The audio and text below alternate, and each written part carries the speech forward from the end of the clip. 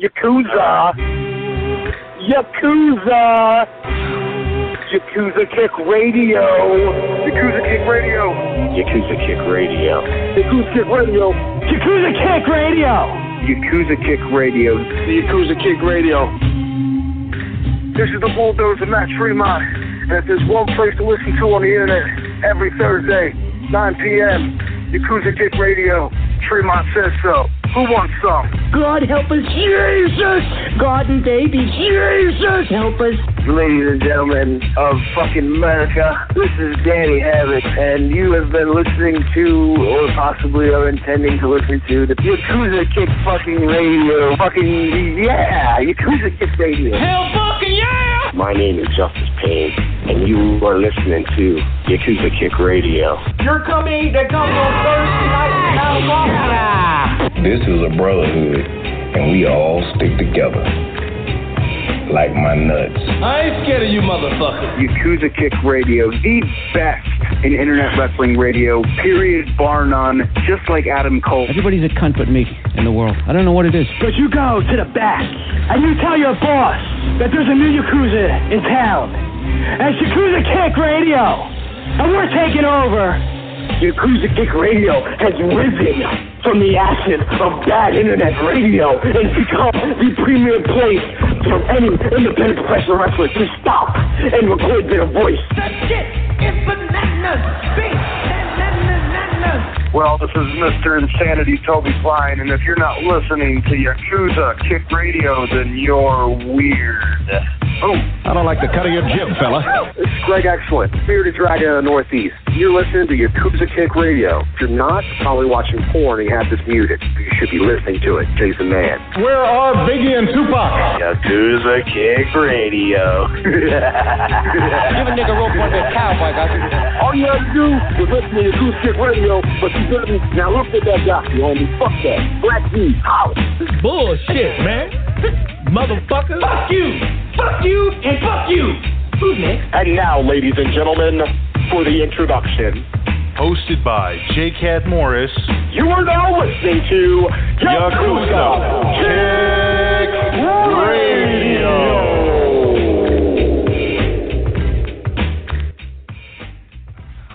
Oh, shit! It is June 1st, 2016. Welcome to Yakuza Kick Radio. I'm your host, J. Cat Morris, man. I got a bunch of different topics to talk about. I got a couple guests that are going to, it's somewhat spur of the moment, some of it. And very shortly, I should be having Madman Pondo stop by and, talk about something he's got going on over there. And then a little bit later, I'm going to have Joker stop by and, talk about some things. And he's got a big match coming up this Sunday.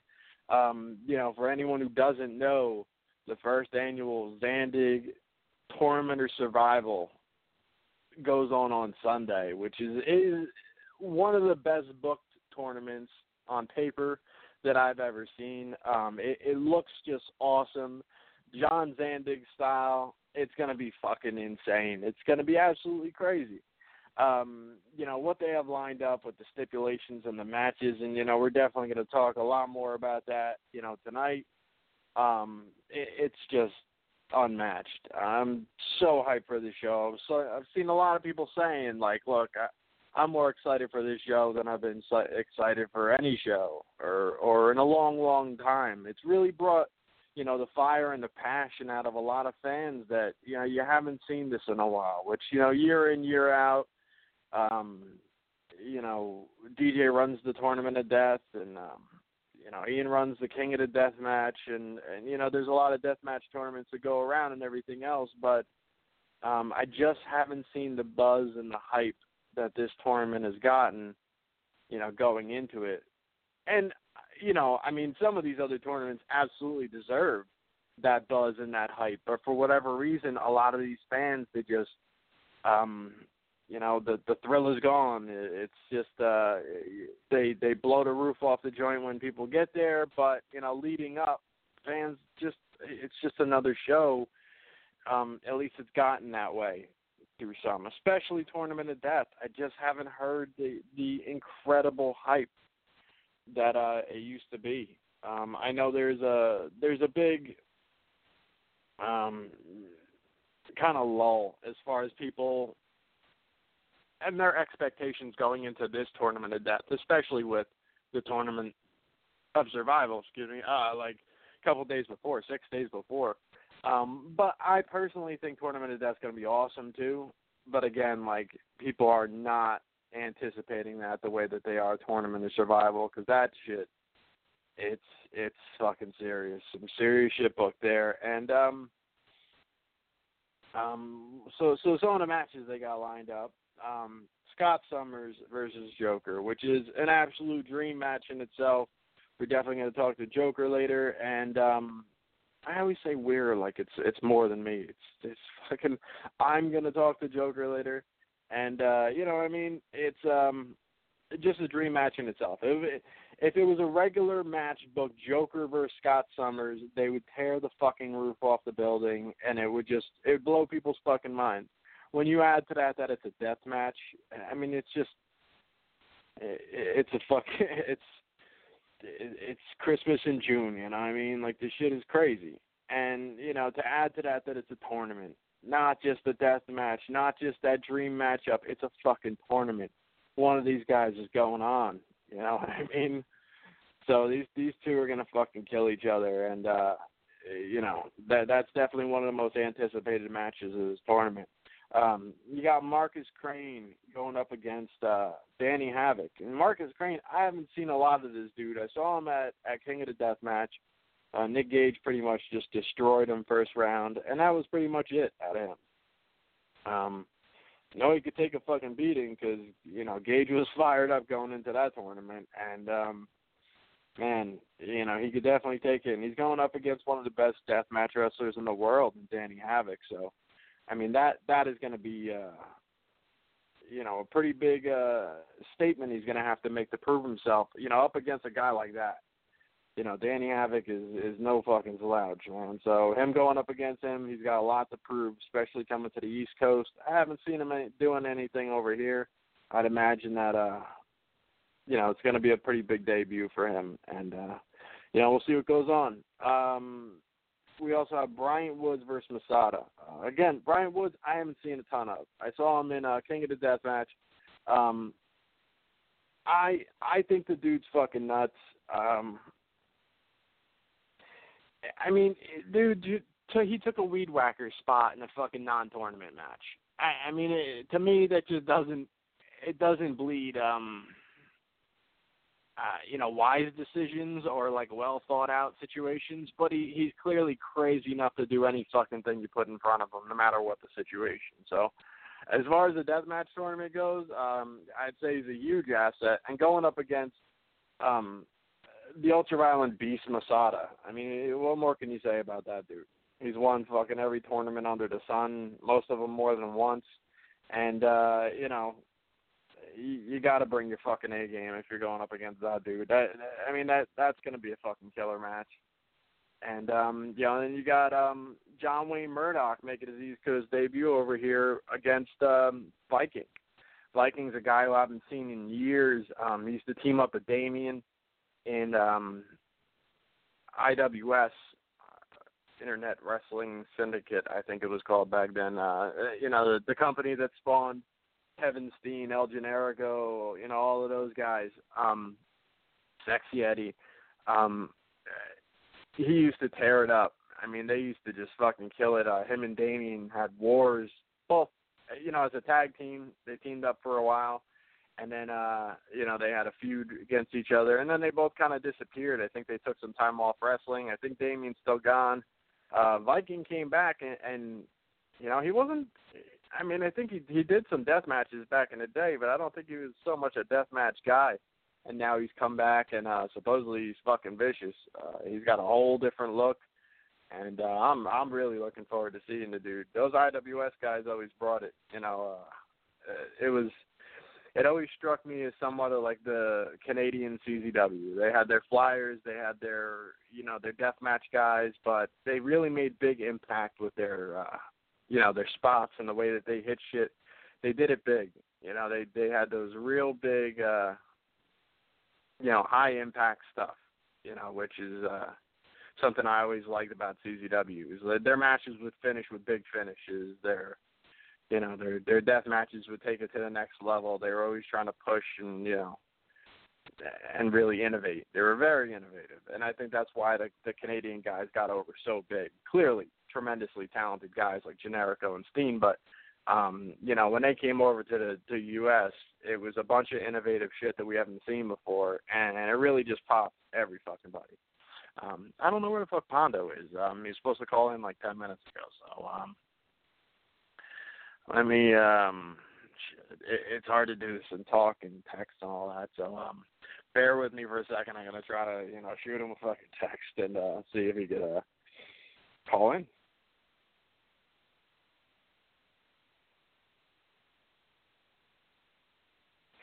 All right, so hopefully that wasn't too painful as far as the, dead air. Fucking horrible, I know. But anyway, tournament of death 6 days later. I think it's going to be pretty big. We'll talk that up a little bit more next week and, get into that whole deal. I don't remember the stipulations for the majority of these matches. I know the Joker Scot Summers match is like a thumbtacks match, and they'll have thumbtack bats and all that, but also just tremendous amount of thumbtack. So that'll be serious. But like I said, I mean, the two of those guys in a match together with no stipulation would be brutal. So it comes down to those two. It's going to be long. I'm still very curious about the venue and how everything's going to go down. It's an indoor venue, and look, man, in New Jersey, we have not seen this likes of a deathmatch tournament indoor. I don't think there's ever been an indoor deathmatch tournament in New Jersey.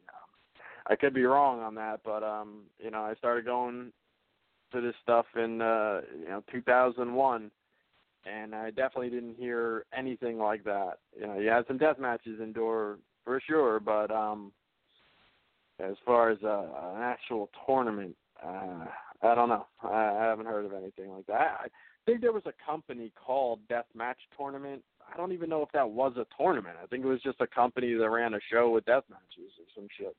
And that was pretty much like a one and done. Like everybody was like, this isn't supposed to happen, and they just made whatever their one show money, I think, and disappeared. But so that was that. Let me see what else. The NBA Finals, man. I'm fucking Team LeBron, man. He left the Heat, but I'm a huge LeBron fan. I was before he was with the Heat. Came over there, got a couple titles, and went back to Cleveland. No hate towards him at all from my end. America fucking hates LeBron, so that's gonna be what it's gonna be. But I think he brings the title to Cleveland. I don't like Steph Curry, man. I don't. He fucking irritates me. Oh, he's an amazing player, don't get me wrong, but he's an arrogant little prick. I don't like him. He just fucking grates on my nerves when I see him celebrating. So, all right, here we go. We got Madman Pondo on the line. What's up? Hey, what's going on, Pondo? Not much. I apologize. I'm actually walking to a laser tag facility right now. Oh, yeah? Yeah. So, yeah, man, I wanted you to call in and talk about the situation you got going on now. I guess best off you just explain it yourself. Well, I would, but it seems like I met my goal, so. Oh. All right. So you got anything else you want to talk to me about? Well, sure, but so the situation you had was now is that something where you're going to do that or you're not now? I've already done it. I mean, I didn't think the goal would be reached, but it's been reached. Let me explain. Okay. Yeah. I was going to pull out one of my teeth for people to donate $1 to the cause of Pondo pulling out his teeth. 2.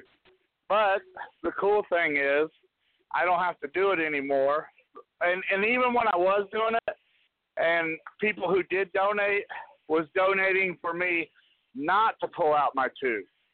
Right. Which is awesome for everybody, from everybody. Yeah. But now I don't have to pull out my tooth. So if you want to talk to me about other things, let's do that. That's great, man. No, it's an interesting topic and everything like that. Me personally, I fell on the side of I'd rather you not pull your tooth out. So that, again, interesting and all of that, but that's the last thing that I want to see happen. So I'm glad you were able to get the money. I felt. I bet this place is actually bigger than they live. Go ahead. I'm listening to you. Yeah, I fell on the same side of I'd rather give you $2 not to. So that's really good, man. So, what's the show about? It's about wrestling, right? Yeah, man. Oh yeah, but well, jump in there.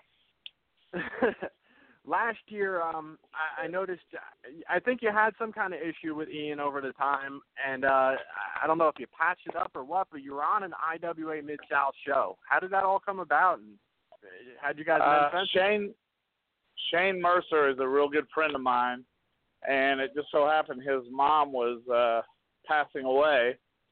So the show was about Shane Mercer. It wasn't about Ian. It wasn't about me. It wasn't about anything but getting Shane Mercer money to help out the funeral of his mother, or whatever needed to be done. So I got to do that. I got to wrestle. I contacted people who contacted Ian, and Ian said, come on down and help out the cause. And I believe the final that night was 1,500, but I think it got even higher. But I'm not too sure of the exact amount. But that's what it was. It was let's help Shane Mercer, not so much Madman Pondo or IWA Mid-South at all. Right. So I didn't know that was a special situation like that. But is there still a rift between you and Ian, or is that done? Here's the thing about that, and this is what I want everybody to understand. People who have problems with Ian, I can't condone, because I'll tell you why. If you go to work for somebody and they short you on pay, but you keep going to work for that person for whatever reason, therefore it's not Ian's fault. It's your fault. Okay, so right. I'm not against Ian. There would be no Madman Pondo today without Ian and IWA Mid-South.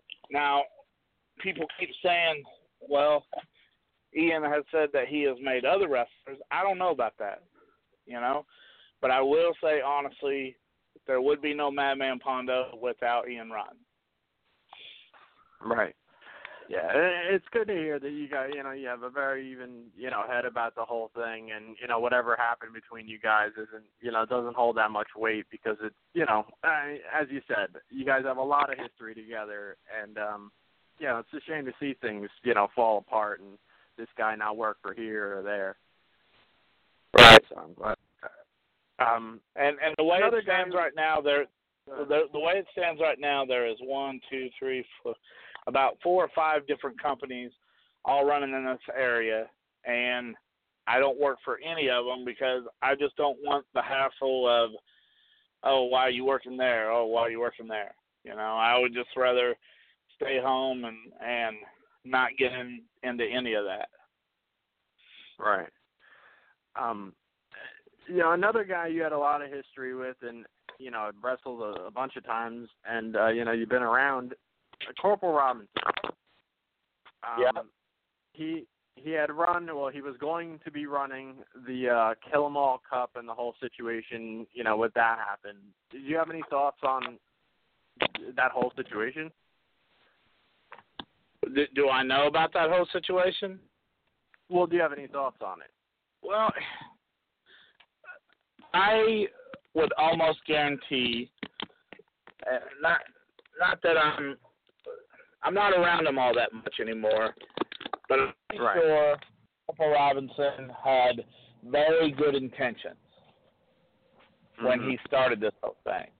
Okay, well, whatever happened after that, I can't go forward and say that I know anything about it. I was asked to be on it, but for other reasons, I told Corporal no, I couldn't do it. So none of it really affects me. So for me to sit there and tell you my thoughts on the Kill 'Em All tournament, well, I don't have any thoughts because I wasn't a part of it whatsoever. Sure. That's understandable. I know I'm probably boring the shit out of your podcast, and I apologize. It's all good, man. They've been kind of dancing around doing a bunch of different things on TV that fall, more along the lines of, outside of the PC era that they fell into for a while. They, thumbtacks with Chris Jericho on TV and stuff like that. Being such a deathmatch guy over the years, what's your thoughts on that? Do you think that opens the door? I was pretty happy to find out that they used tax on national TV, but not national TV, on pay-per-view. But, you got to give it up for Chris Jericho. Now, Dean Ambrose, I'll go ahead and call him Dean Ambrose, has done matches like that before. Chris Jericho, that amazes me. That amazes me that he took that bump in the thumbtacks. But, more power to him. More power. Do I think that that's going to pick up? No. If you remember back when Cactus and Hunter both pulled out that barbed wire bat, and then Ric Flair and Foley both messed around with tax. Everybody was like, "Oh, I'm pretty sure that this is going to start a new thing. Death matches are coming up." And my answer to them, and I was totally correct, was no, death matches are not. They're done. They've done the 2 bumps. And now they're just going to go back to doing what they was doing. And why do I say that is because WWE is successful without it. They sell out houses. They sell massive tickets everywhere. They don't need death matches. So, yes, they took a couple of bumps and they amazed people.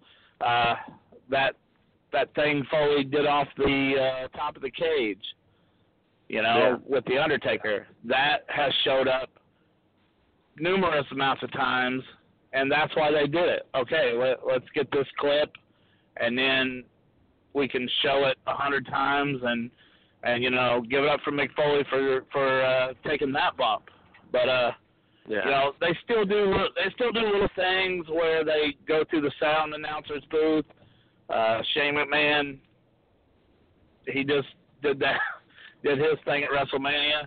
So they still push envelopes, but they're not going to push envelopes to the deathmatch style of what a deathmatch worker is.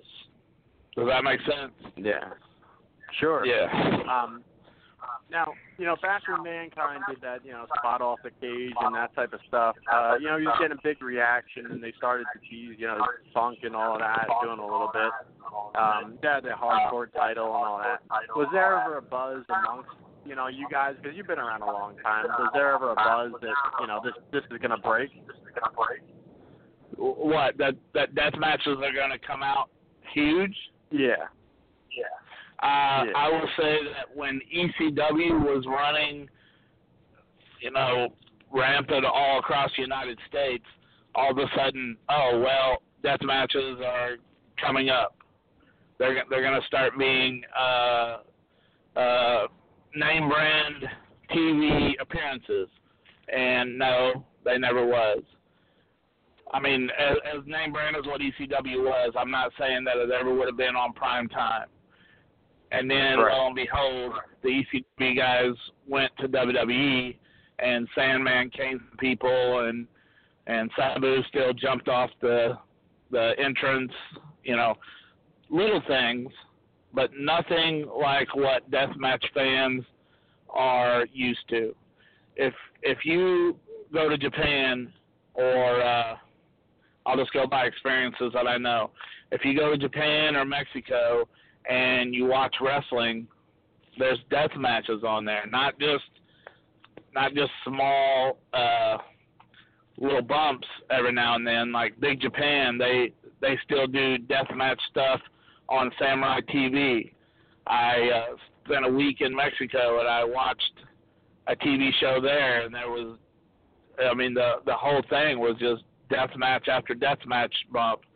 So I would say that death matches, here's another reason why, with the whole Abdullah and Hannibal situation. Mm-hmm. Are you familiar with that? Yeah, what's that? Hannibal got hired at WWE. They gave him the test, and then it came up he had Hep C. He pointed the finger straight to Abdullah. I don't know the situation of who had what or all that, but, you know, blood now is considered, hey, we can't have that in our building. You know, the buildings are what's killing deathmatch wrestling because they don't want the blood in there. So I would say, yeah, even if there was a buzz about it, that buzz would be incorrect. That, you know, but now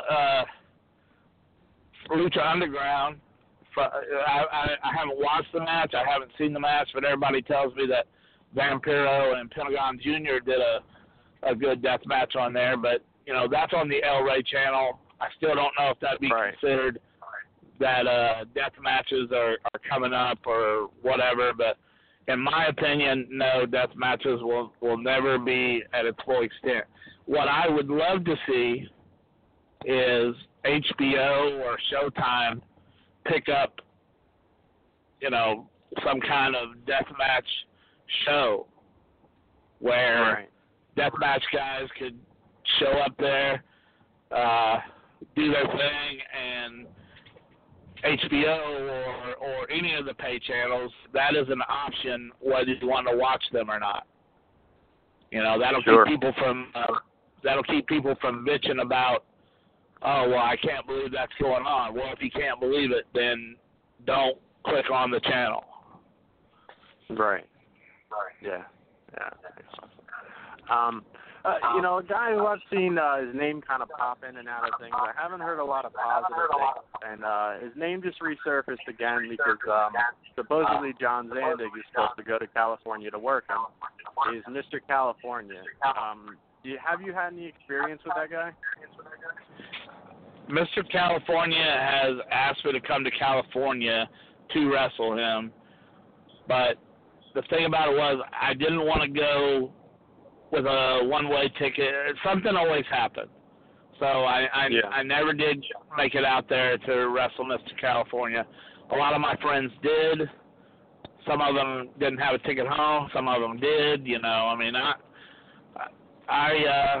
from what I understand now, he's got his shit together and he gets round-trip tickets. So, you know, it might be all right, but really, you know, I don't know the situation of.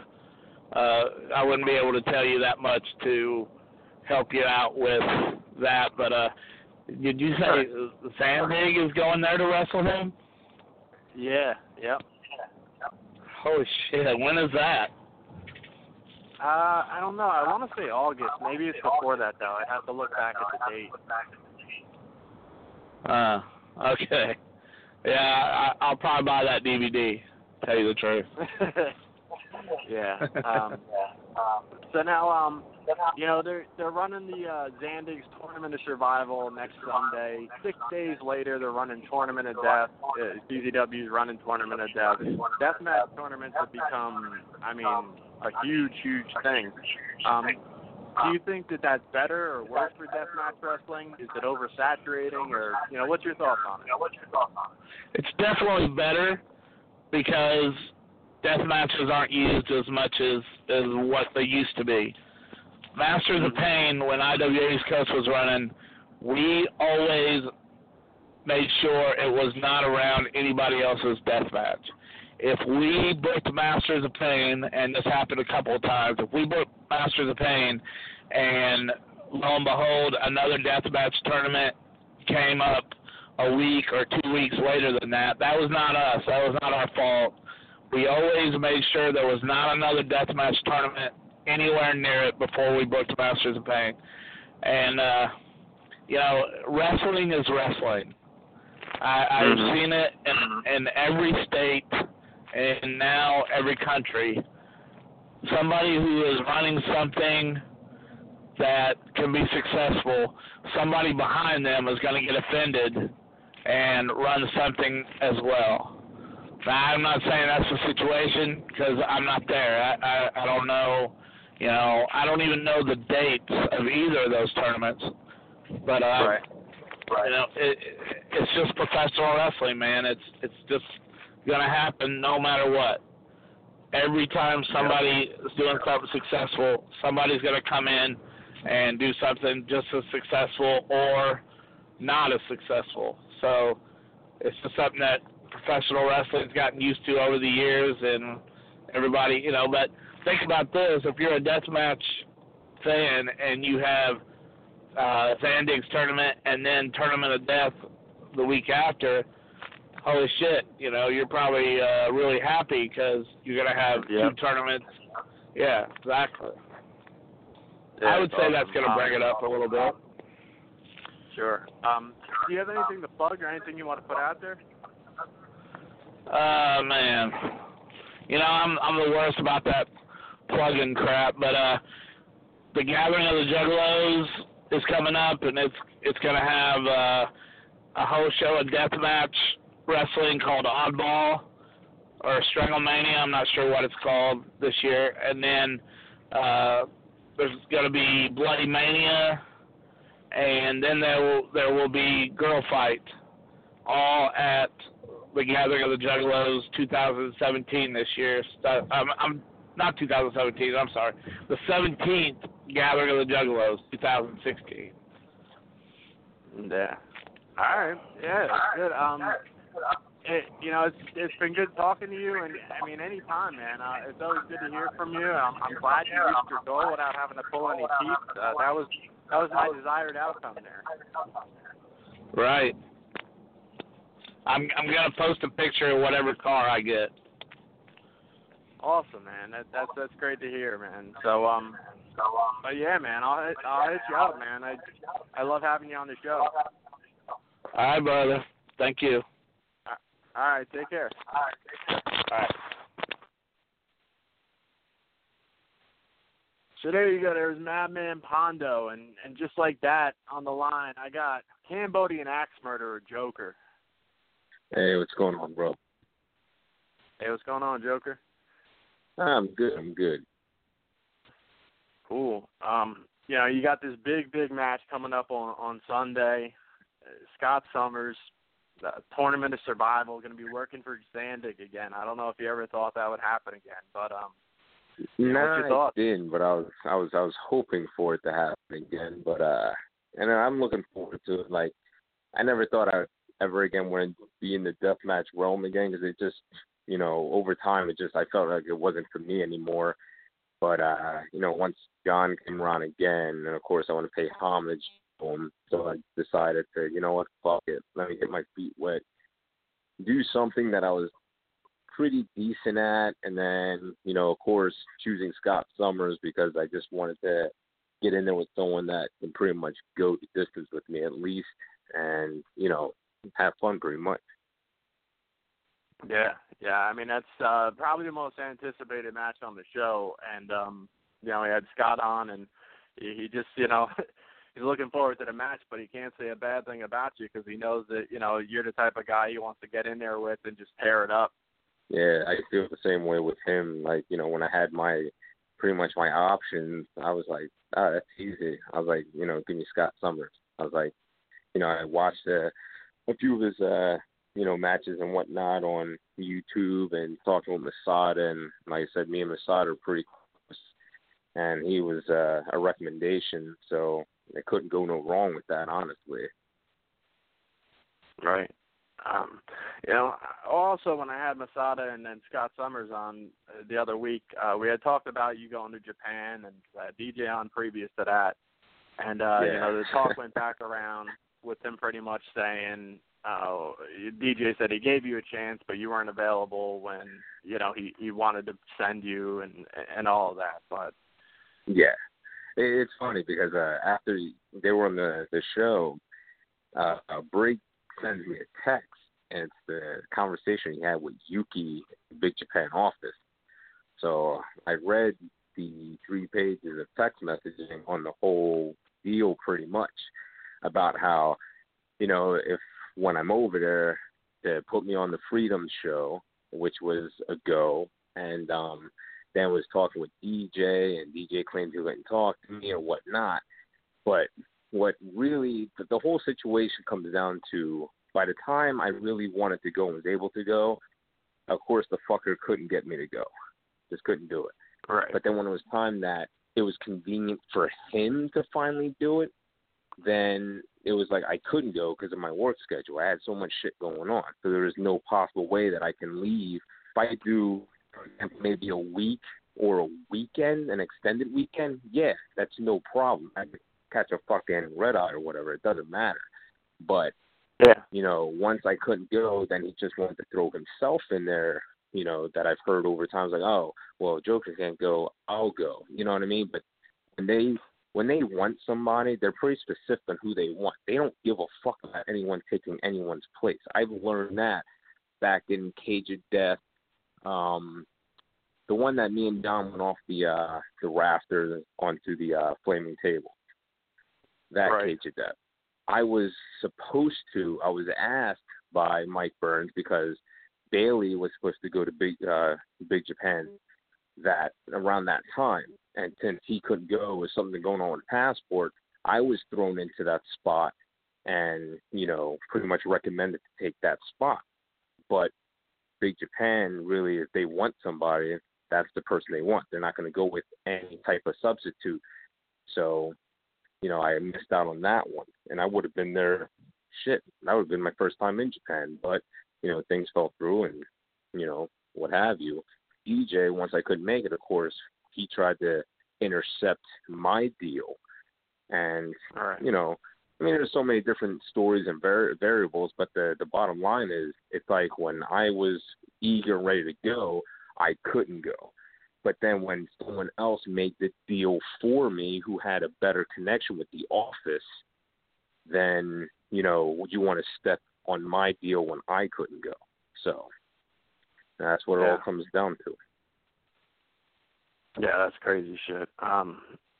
Do you think that, there's another way for you to get over to Japan at this point? I know, you have a regular job and you have, a lot of, more, regular schedule stuff going on. Do you think there's another way for you to get to Japan at this point? I mean, I can never say, that there will never be a way. There's always a way. It matters on, honestly, when I sit back and I look at everything, right, and I look at my time in the business or whatnot, and a lot of opportunities that I missed out because I wasn't 100% into it mentally. There's always something coming up. It was either a deployment or, work or whatever. I'm doing something that I really wanted to do because I wasn't into it 100%, even though I thought I was, but I wasn't. And shit comes up, and I went and took another route. I wouldn't say there was never a time. There was a time again, it just has to fit my needs, and then it also has to fit my family's needs at the moment, with work and everything else.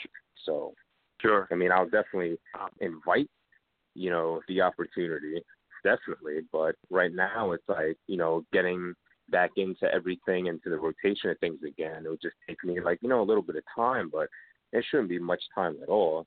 It pretty much comes natural. Sure.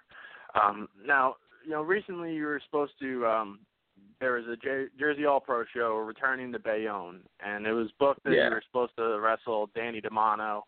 He had, talked about it, and there was a lot of build as far as, the online hype going for it was. And then you ended up not in that match and ended up showing up in the main event, which, was a really cool spot because, all the people involved in that crazy main event.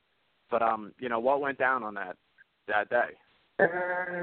Things change. I mean, like they said, subject to change. And, I was heading there with pretty much with the thought that me and Andy was finally going to go at her, and I was like, all right, cool. It's something I've been looking forward to for a while. And we both were. Once we get there, it was like so much shit going on with all parties involved with booking, and things changed. And then the change wasn't accepted by some, which I can understand and relate. On the other hand, I look at what's best for the product and not what's best for yourself. So, I mean, I saw both sides. Then, of course, it was changed again. And, like I said, I understood, and I don't want to throw any names or any details at it. And they looked at, what was best, and that's what they came up with. It wasn't just – it's something that is pretty much going to write itself out over time. So that's what they were going with the running and that nature. So, but I mean, I look forward to the project definitely. Because I mean, afterwards I was on the phone with Low Key for over an hour. Thought I'd ever talk to this fucking guy. Not like that, but you know what I mean. It was shocking, but it brought my creative juice flow back in, and I have so many ideas now in my head that finally they can actually be put into effect now. Yeah, I think that's good. They have something planned for you. I know. I was looking forward to it. I was planning on being there and shooting ringside and all of that stuff, but I had my Spartan race earlier that day that ended up going a lot longer than I expected. And my friend who was there, he's like, no Joker. And I'm like, dude, I'm staring at my phone right now with a picture of Joker in face paint. He's in the building. And I'm like, So then, he ended up showing up in the main event. But, it was kind of a pain in the ass because it was like doing the face paint and everything by match number 3 because I was supposed to go on at match 3 or 4. And then I just had to sit there for the rest of the night with this shit on my face. And how cold the building was, I had to go do some jogs and some push-ups or whatnot just to stay warm and, limber. But, it's what happened. So, I mean, it was cool. It was just, a lot of commotion afterwards at the end of what happened, but it was fun. It was a decent experience. I couldn't really complain besides wanting to really work with Danny. But, be another time in another place some point. Yeah, for sure. Now, with Zandig back, running shows and this and that, do you think that there's somewhat of a long-term situation where you're going to be working a lot of matches now? Yeah, like I said earlier, it's more or less how my schedule is because it's, my work schedule, and I go away on training a lot because now I'm like the assistant team leader for the jail, so that comes with extra responsibilities and more training weeks away at home. I'm not going to turn anything down unless I can't make it. So if it's on like a weekend that I'm free, I'm definitely on board, And of course, me and John are probably going to talk about it Sunday, about the future of things. Sure. Yeah, it would definitely be good to see. So if you got Oh, cool. Yeah. If you got a couple things going, the Jersey All Pro going forward, and possibly some Jersey stuff All Pro, the Jersey All Pro deal came when my on the night of my birthday we went out drinking, like me and a few of the guys, and Homicide was pretty close, and we sat there talking. He told me what was about to take place, about the plans of Jersey All Pro, how it was going to be him, he, and everyone else told him, he's like, you know what? He's like, I'll think about it. And he told me, like, don't stay retired or so. And I couldn't say that I retired. It just seemed more or less like feeling it as much anymore. I just got fed up with the bullshit that was being involved, especially with, you know, a company I was with for over 10 years and busted my ass for, especially then working under a fucking guy who was super green at a time where I was, you know, doing my thing. But he has his visions. I can respect that. But at the same sense, it was like the direction things were going, I just didn't like what I was seeing. It started really turning into more of a carny fucking promoter. So, you know, I was just tired of things. Like, I don't use, like, you know, an old friendship to get my way with things. No, you tell me what you want done, I'm going to get it done. If you want to book me against this dude and you want me to beat the shit out of him, I'm going to beat the shit out of him. If you want me to job this dude, I will job to that guy. I have no issues with that. You tell me the direction you want to go. But don't have something where you have, for a long period of time, for 6 months or so, right? That's your plan. You want them there till like September, but you don't know how you want to go on with the match so we can actually extend it, you know what I mean, in a story. Yeah. And when we do what we thought was right, and then now you want to come at our neck and say that, oh, the match is too long, oh, the ending sucked. It's like, motherfucker, we've asked you what you wanted. You're the one that's booking this together. What do you want the outcome to be? You know what I mean? It's like, what the fuck? Right. And it takes the fun out of shit. It takes the fun out of shit. Now, you know, you had that match that, you know, was pretty much the end of you in CZW with Masada. And I guess initially there was plans for you to, you know, have another match because it ended in a no contest and all that, and it never ended up happening. You know, being close with Masada as you are and, you know, knowing him well, is that something that's like a goal of yours now to get that match done elsewhere? Yeah, it's gonna have to. Like, no matter what, I have to work with the guy again. It's a promise we kind of made to each other. I don't want to have a regret like I did with Brain Damage.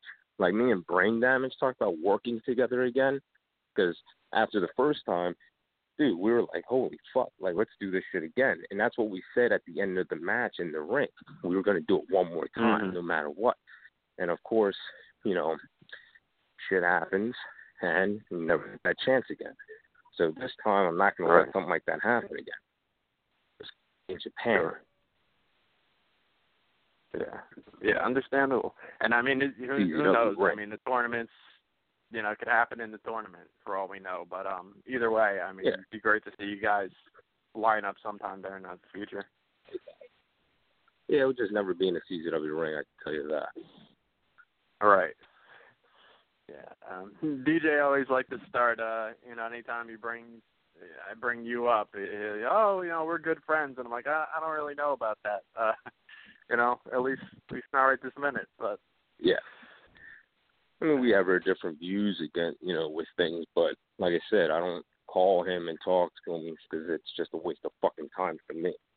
So, you know, I'd rather be sitting at death's door than to be fucking stuck in a room with him and talk. Because the funny thing was that, like, before JP, I get a text from him. Out of nowhere, I get a text. I save his number so I have a fucking dickhead texting me or calling me. So then I'll decide if I want to answer or not. All right. That's funny. So, you know, you got anything else on your mind? I know, you got this big match coming up on Sunday, and, what else you got going on? You there? Did I lose you? You there, Joker? I don't know. I think I lost him. Yeah, let me see if he calls back in.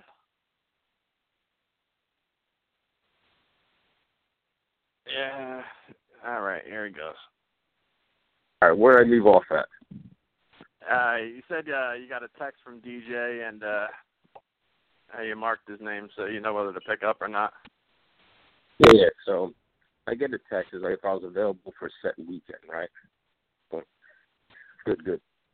You know, if I was available for a set weekend, I said no.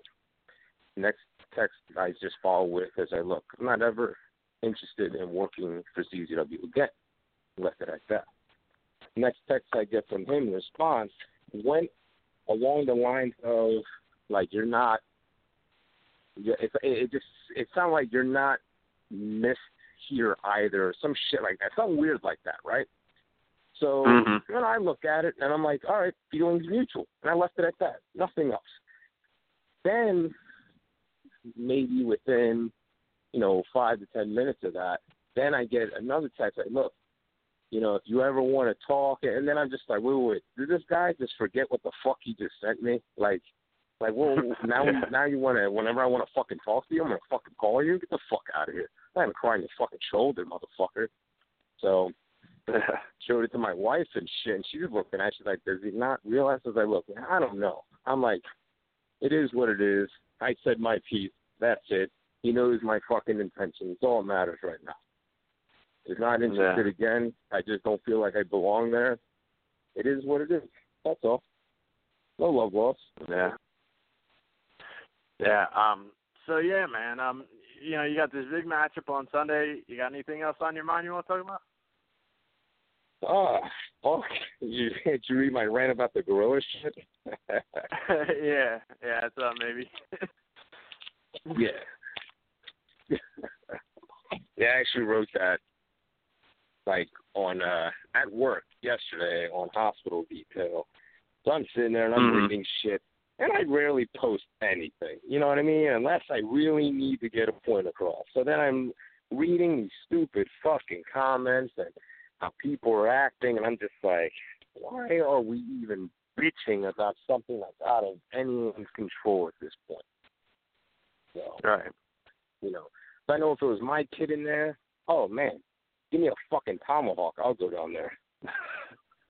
Yeah, but your kid wouldn't be in there, right? Yeah, exactly. Yeah, and I'm not letting my fucking kid climb on a railing, but God knows the circumstance of what fucking happened is none of us were there to see it. But kid falls down doing something he wasn't supposed to fucking do. I mean, the barricades have been there for how long? When the fucking zoo first opened and no one ever fell in there until now? So you get this one accident. Gorilla does, what they do in the wild. You can't control them. They're unpredictable. People can say, oh, he's protecting the kid. If the motherfucker's dragging you by your fucking ankle and nearly just drowning you and bouncing your head off a rock and shit, you think he's protecting you at that moment? I mean, God knows what he's going to do next. And then plus with all the people screaming and shit was fucking, agitating him, provoking him, and he'll probably do something else. Sure. And then everyone's a wildlife expert. Well, no, I mean, I agree. Like, I would say the gorilla probably was trying to protect the kid because he would have tore him in half if he wasn't. Now, having said that, I also think he probably would have killed the kid, like a tiger. Unintentionally. Yeah, unintentionally. It's like with a young child being handed a kitten for the first time, and this kid loves this kitten so much that they hug him so tight and they squeeze until they crush every vertebrae in the cat's back. So it's the same thing. Like, no one would have known what happened. For one, this animal's been in captivity for how long?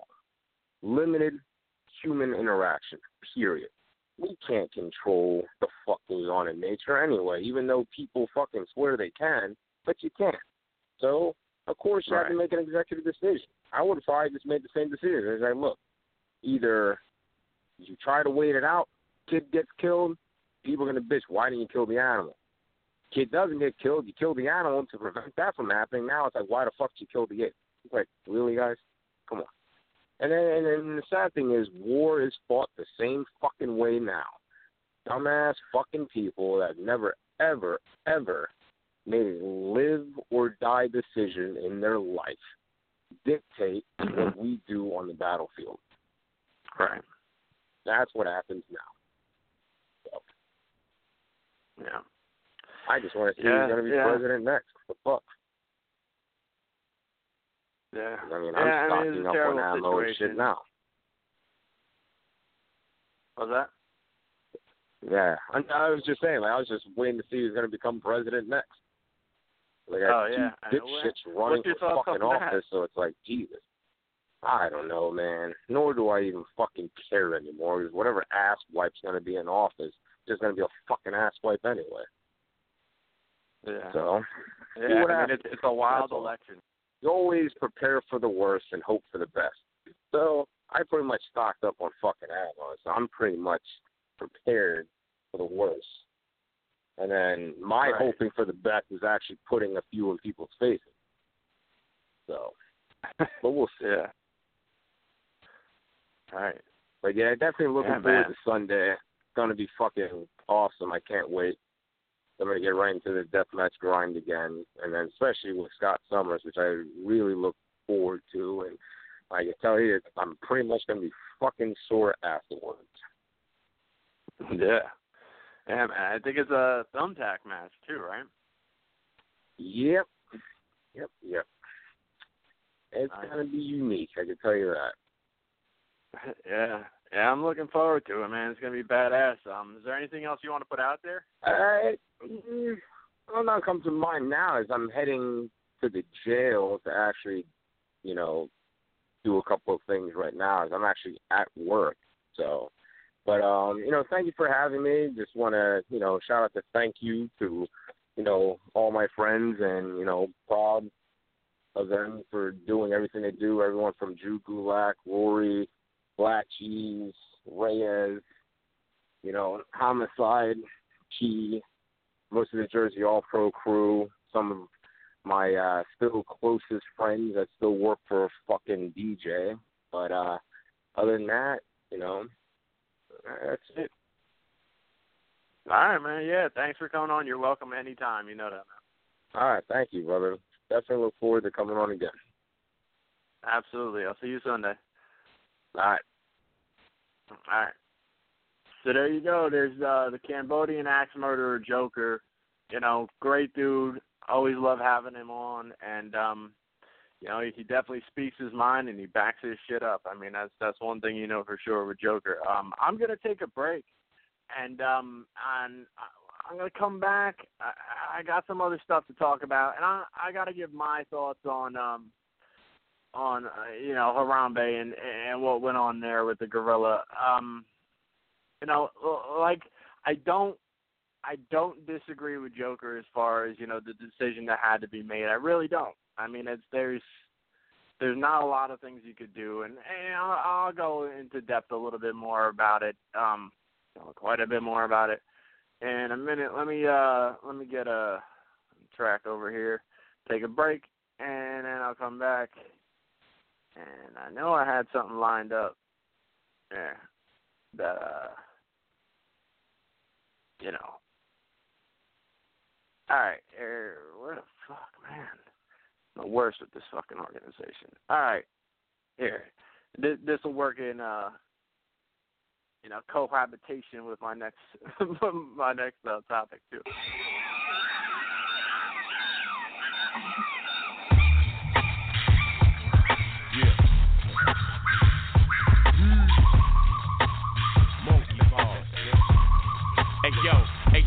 Hey yo, we mighty Joe Youngin' it, thuggin' it, straight from the jungle, my brother, my niggas, banana Republican, ring-a-tang, slang, Chewbacca, not rocker, 2 socks full of rocks, plus the cops watching. Yo, we smoke weed, pop pills, drink liquor. We do the knowledge, read lessons, think quicker. My little niggas saying that the boot camp wax. Fuck you, Paul, you can't rap. Listen, let it be known. Stepping on rose petals, led to the throne. I'm the motherfucking king, getting head from this hole. In the who new estate in Jersey with Jay Williams, drinking Amstel Light, shooting at clay pigeons. Y'all niggas is straight timid, delicate with the rap. My niggas are spray midgets, elephants on their back. Yo. You're kidding me, Duke.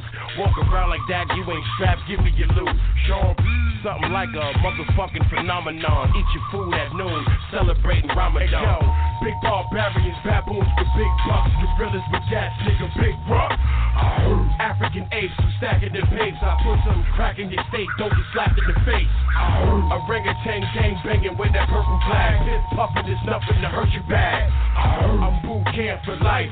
Deceptive, the force magnum nigga never forget. Benjamin Banneker, Africa Bambata. Boom bap bipping your medulla oblongata. You think you're nice, but I know somebody hotter. With a crackhead mother and a piece of shit father. Niggas trying to free Mumia, I'm unraveling roach clips. Trying to free this reaper. Got a boot camp hat on, Woo wear shirt. Funk master flex lugs, looking like a fucking jerk. No money, clothes bummy, nose runny. Bent Metro card, faux blow dummies. Hop on the train in front of the cops. Popped in they brain confronting the cops. Stating the facts, no hating your whack. Throw the 8 to your back and then skate with your trap. Listen, my niggas is back, you don't believe me though. Playing games to get caught, Coco Livio. Hot peas and butter, cop trees on Sutter. With your knock needed mother, yo. I'm one of the best, you one of the worst. Gun on your chest, blood on your shirt, son is berserk, nigga. Hey, yo, big barbarians, baboons with big bucks, gorillas with gas, nigga, big rock. African apes who stacking their papes. I put some crack in your steak, don't get slapped in the face. Orangutan gang banging with that purple flag. Piss puffin' is nothing to hurt you bad. I'm boot camp for life. Deceptive, the force magnum nigga never forget. Silverback gorilla nigga, baboon raps. Ounce of dro, 2 hoes in the Black Moon track. Let me get a light, man. It's like a jungle sometimes. Beware. It's like a jungle sometimes. Beware. Like a jungle sometimes. Beware.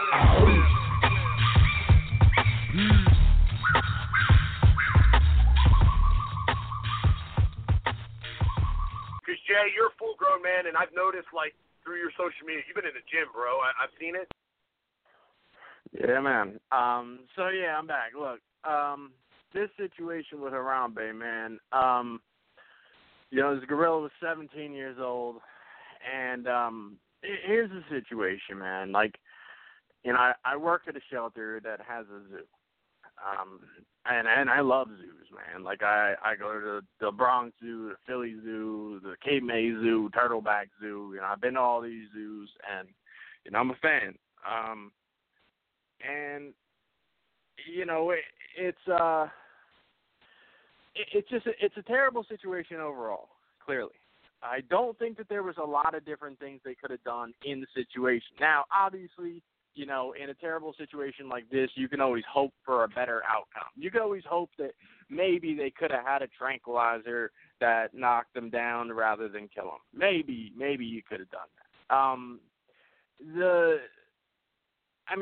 That's just speculation. That's like, the end of a game, saying, hey man, if that fucking wide receiver would have made a cut to the left, maybe, he would have caught the ball, they would have scored a touchdown, and my team would have won. That's the type of late game speculation we're talking about. But the main focus here is who's at fault and what the fuck is the consequences. That, to me, that's something that I think holds more weight.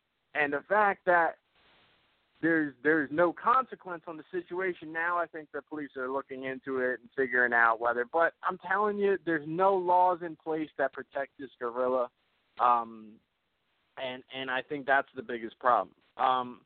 This mother was negligent. I don't give a fuck what anybody says. This woman's a piece of shit. And I'll tell you, first off, the fact that, look, I have girls. I have 3 girls. And amongst my 3 girls, I have twin 6-year-olds. That means when you got a little motherfucker, you got 2 little motherfuckers. If you got one going one way, one going the other way, you got to watch everybody. You know what I mean? This is the type of shit, man, and I've brought them to zoos. I just got finished telling you I fucking love going to zoos. Love animals, love seeing them, everything like this. You know what? We got them little backpacks with the leashes. And one's a monkey and one's a dog. And motherfuckers are criticized. Oh, you put your kids on a leash, go fuck yourself. Yeah, they're not in the fucking gorilla pen. They're not down with the fucking lions. They're not fucking kidnapped by some motherfucker. They're attached to the motherfucking leashes. You know what I mean? That's where they were when they were that size. So that's number one. You have ways. You have fucking ways that you can keep your fucking kid. I don't want to hear anything could happen. 2 seconds, you turn your back, and next thing you know, they're in the fucking gorilla pen. Bullshit. You need to watch your motherfucking kids. You don't get to go to the zoo and enjoy that motherfucker as if you don't have kids. I know that for a fucking fact. 2 different ways that you fucking go to a zoo if you have kids. You can go there and you could get a babysitter and you could fucking go to the zoo without the kids and you could absorb everything. Go get lost in the fucking scenery, look around, fucking daydream, stare at the sky, fucking do whatever you want to do that way. Try to really fucking focus in on shit. Or you can keep your fucking head on a swivel and be in there with your fucking kid. You can make sure you're looking at an animal, looking at the kid, look at the animal, look at the kid, look at the animal, look at the kid. You know what I mean? Checking in with them. They're part of your experience. You're there with your fucking kid. That's it, man. And there's no excuse for just, maybe she wasn't looking that minute. Yeah, no shit, she wasn't looking that minute. But the other fucked up thing is all the reports are saying the kid kept saying, I want to go in there. I want to go in there.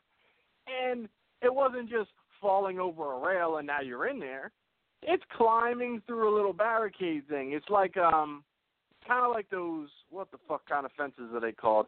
Those like farm fences where they have your big round posts and then there's two big slats. And you can climb through them shit. You know what I mean? Like you could put your head through whatever and then you could crawl through. That's what they are, but they're like metal. It's like metal, like the, kind of like the guy in Jurassic Park, but only like 2 or 3 strands tall. So it's like, gaps where you could fit a fucking kid through it, which probably need to work on that. I'm sure they will. But anyway, look. So it was go through that, then go down, and I think through shrubs. Like there's like shrubs, and you have to go through that, and then fall down at like a 10, 15-foot moat. And when he fell down in the moat, the gorilla was like, what the fuck? And he went and jumped down into the fucking moat too.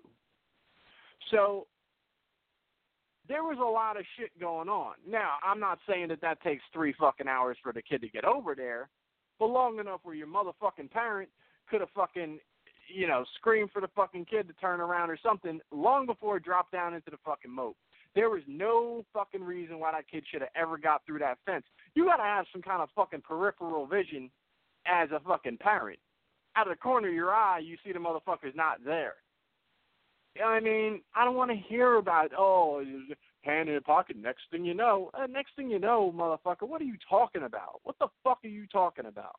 Like, if you have that, 1 minute they're here, 1 minute they're gone, then your kid's going to die. Because you're not going to fucking raise them to fucking maturity without leading them into fucking traffic because you don't have the attention span to keep your fucking kid safe. The gorilla should have ripped that kid in 2 fucking pieces as soon as they hit the fucking ground. And it didn't, and you lucked out from that. The gorilla had to fucking die. I'm not team human. I've seen motherfuckers say on there, I'm team human. People take precedence over animals. Bullshit. And I'll tell you why. There are 100,000 Western lowland gorillas in the world. I think 4,000 of them in zoos. There are 300 million fucking people in the U.S. alone. 7.1 billion people in the fucking world. But only 100,000 gorillas. So, of that type of gorilla. And that's actually the type of gorilla there's the most of. And that's 100,000. And that's it. That's it. So a lot of the thought process that people take precedence over animals is the reason why all these species have dwindled and we've pretty much eliminated them from fucking humanity. We've eliminated them from the planet, species after species, because humans took precedent over animals. Now, I'm not just saying let the fucking kid die, and fucking, again, like whatever decision had to be made, but to just chalk it up to, well, people come before animals and that's how that goes, that's bullshit. Because, again, and then while I was looking this thing up, too, just to try to compare and contrast and stuff, you realize there are less than, including captivity, there are less than 10,000 tigers on the planet. There's a little over 3,000 in the wild left, and over 5,000 in captivity. And that's it, man. That is fucking it. But we just keep going. Hey, man, people take precedent over, over a species. We're all that matters. That's it. And before you know it, it's just a myth. Hey, you remember the dinosaurs? You remember the tigers and shit? Yeah, they're all in the same group. That shit's gone, and might not be in your lifetime, might be in your kid's lifetime, might be in, your grandkid's lifetime, but this shit isn't beyond fucking happening. You know what I'm saying? And the other thing, there's no level of importance with this piece of shit mother. I wish, and that's the thing, too, because there's some people say, well, my kid, I would have jumped in there. Oh, look, man, the gorilla was doing some level of protecting. Now, I'm not saying drop the kids off at the gorilla's house. They know how to protect kids, because chances are he would have fucked that kid up just dragging him around trying to protect him from the people who were screaming and panicking. He's looking like, man, I got to protect this new shit here because those people are bugging out. So he might have drugged that kid and smashed his head off the rocks, whatever the case was. He would have fucked that kid up. Again, fantasy situation. While he was protecting that kid, I would have hoped that they would have had some quick acting, on impact tranquilizer that they could have knocked them out. I'm hearing some people making over the top excuses saying, well, if they knocked them out, the gorilla could have drowned in the water. Well, when you shoot him in the fucking head, that kind of eliminates the chance of him drowning, doesn't it? I mean, and then I heard, well, if you tranquilize him, you might fall on the kid. Well, if you shoot him in the fucking head, he might fall on the kid, too. The kid was right in front of the, So some of those excuses are bullshit. Again, you had to do what you had to do when it got to that level. I'm not saying that was beyond the realms of possibility. But, this piece of shit mother and the clinching situation that this mother, I hope she does not live a long life. I really don't. I hope fucking diabetes takes her motherfucking fat-ass leg, her foot, all that shit, within the next year. And I hope the next zoo that she visits is not handicap accessible, except that's the word I was looking for, accessible, and she can't get into that motherfucker. That's what I hope, because this bitch made a comment saying the kid has already mentioned when he wanted to go back to the zoo, and her other statement was saying that, accidents happen. Motherfucker, this is what I mean as far as the importance of this animal. This is a critically endangered animal. There is millions upon millions of dumb motherfuckers just like you. There are only 100,000 of that, which you just cost its life because you couldn't pay fucking attention to your kid. You couldn't have the wherewithal to figure out where your kid was at all times in fucking public. It could have been snatched up by a fucking kidnapper, by some fucking pedophile. It could have been fucking, anything could fucking happen. The accidents happen, as you said. You know what I mean? Accidents fucking happen. If you were in, a, museum of natural history or something, and your kid climbed the fucking rail and smashed something that's fucking priceless, you think you're not fucking responsible for that shit? Or are they just going to go, it happens. How's your kid all right? Oh, when that 3,000-year-old statue broke, we were just making sure that your kid wasn't hurt. You good? All right, then. Well, here's a pass for next time. No, you would be charged. You'd be fucking charged. And that's what I think should happen at this point. She should be fucking charged. So that's one. I mean, that's as far as this bitch goes and the whole situation. Now, they're digging up that the father's got a criminal history and this. That doesn't make any difference because the fucking dude ain't there. But my other thing as far as, I don't think, that's another crazy statement that people always make, especially in these situations. Every life is precious. Bullshit. Motherfuckers ain't shit. Quote that shit. Motherfuckers ain't shit. You go across the fucking board, man, you'll find people in your fucking job that don't fucking belong here. I don't give a fuck where you work. You can find at least one motherfucker you work with that you'd be like, this world will be fine without that motherfucker. Don't tell me every life is fucking precious. Now, you think that motherfucker reproduces and has more motherfuckers and teaches them how to live through their eyes? You think that's another fucking productive member of society? That motherfucker's a precious life? The fuck out of here. Fuck out of here, man. You know what I mean? So that's one with the fucking with every life is precious and human life, and go fuck yourself, man. 7.1 fucking billion of these motherfuckers in the world. Believe me, they're not all precious. Fuck out of here. That bitch look like precious. That's about the closest to precious we got in this fucking story. But anyway, the other thing is zoos, man. It's a fucking shame because, you know, when zoos were first created and like this type of scenario was created, the goal was build the fucking enclosure so there's no way an animal can get out. And zoos have pretty much perfected that. You don't hear too much about an animal just escaping. Not too much, you know what I mean? Unless, you know, some kind of worker does some fucked up shit and doesn't lock something or something like this, you generally don't hear about them, like, climbing out of some shit or leaping out of some shit. And you know, that's not the case here. And in several situations, it's not the case when people, you know, go in there and die or get hurt or whatever in with the animal. What it has become is we now have to build these enclosures to keep the people out of the fucking enclosure. Not just to keep the animal in, but to keep the people out. The fuck, man?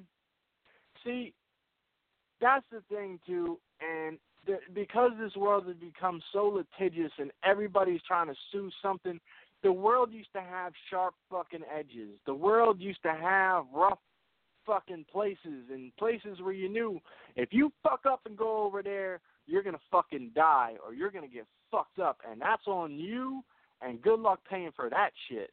Now, it's like I will walk with my fucking head in the clouds, and if some shit happens to me, I'm getting fucking paid. That's how the fucking world lives these days. And fuck, man, they look for a way to get fucked up. Oh, if they better reinforce this fence, because if I fall, I'll own a fucking zoo. Yeah, I mean, this shit has become like a comedic fucking way to go about talking about shit. You know, like people talk about this shit very loosely. Like that's a normal human being way to fucking live. Like if my dumb ass can't make it home safely, I should have more money. No, you should be off this motherfucking face of the planet. You should be another statistic. Not another motherfucker that got paid like the lotto's giving out shit. Like you're fucking walking around life with like a constant scratch off going, and then maybe you'll have 3 bells today on the thing and win the jackpot. Maybe not. Maybe you'll get through the day and you keep scratching and none of the symbols will match and you get home safely. But if you do hit those 3 symbols and you break your fucking leg somewhere, who the fuck's paying me? It's fucking crazy.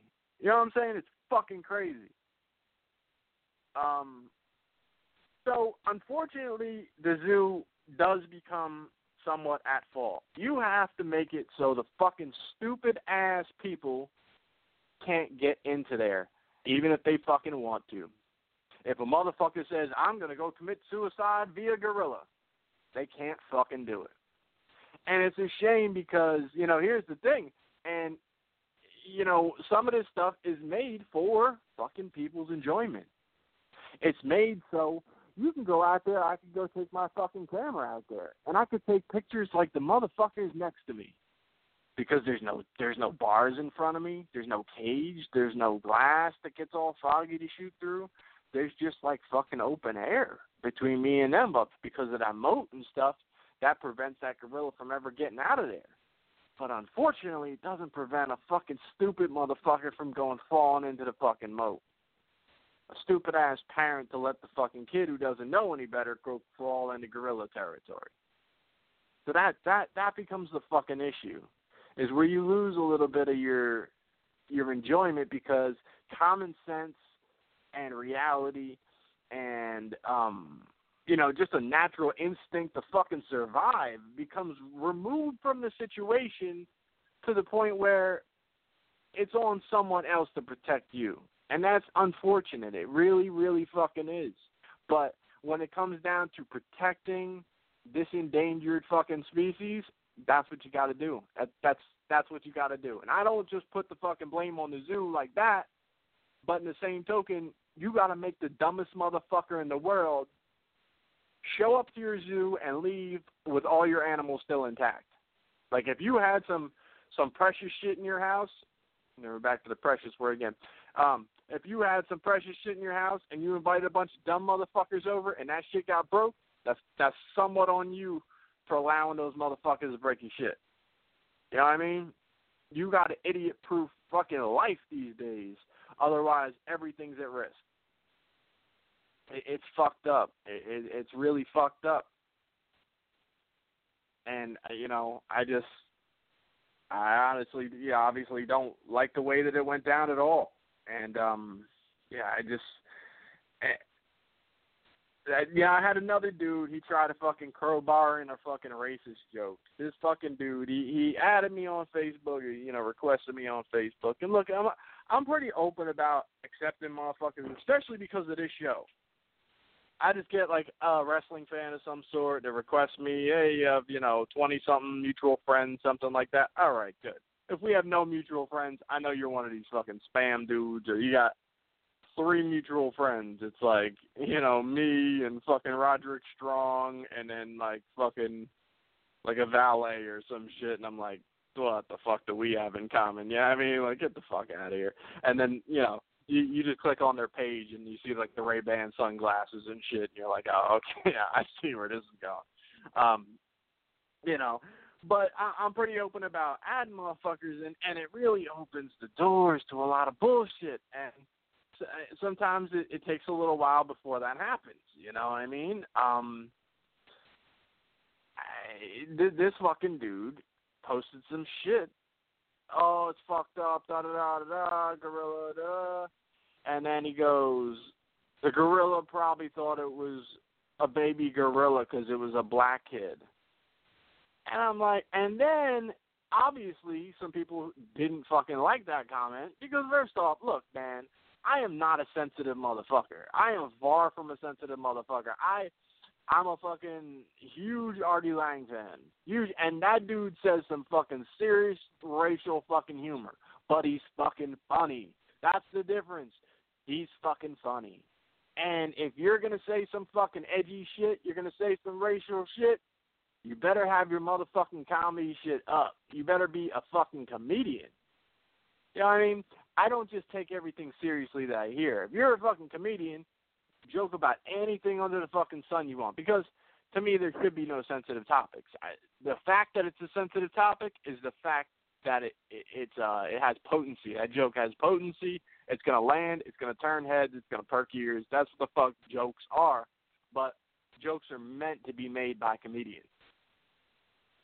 Artie said fucking, on one of his recent shows, he said, you know how Cosby got that lazy eye because he didn't always really have that crazy fucking lazy eye. He said he got that from raping chicks and watching the door with the one eye. I fucking cracked up when he says this wild fucking shit out of nowhere. And it's like he's using one eye to watch the door all the time. Eventually it stays that way. This shit to me is hilarious. But this guy, he posted this shit. Obviously, some people didn't fucking like it. This dude screenshots people giving him shit about it and goes, these sensitive fucking bitches, the more you whine, the more I'm going to push the envelope. And it's like, first off, motherfucker, you're not a comedian, man. You're just throwing racist shit against the wall and seeing what sticks. That's all you're fucking doing, man. And, so I was just like, dude, you're not a fucking comedian. Like, I'm not sensitive at all, but, like, you're not funny either. And like I was gonna go to into banter mode with it. I was going into battle with this dude. You know what I mean? That was my opening statement. And then I was waiting for him to say some smart shit back to me. And then I was gonna go back with him. You know what I mean? And eventually, you say some shit. You go ahead and push the fucking envelope with me. You cross the fucking line with me for no reason because I'm just debating the fact that you're saying some racist shit that's not funny. And then, we can go back and forth. And if you want to say some shit that's not funny about me, and then see me at a fucking, see me somewhere, say it again. You know what I mean? That's all I'm saying. Like, so I was going I was getting into this mode with him. You know what I mean? I started out soft with the, hey, man, you're not a comedian. I'm far from sensitive, but you're far from funny, da-da-da. So I see, a comment, oh, he commented on my comment, and then I go to click on it. Well, he already fucking deleted me off the fucking page, so now I can't even read it.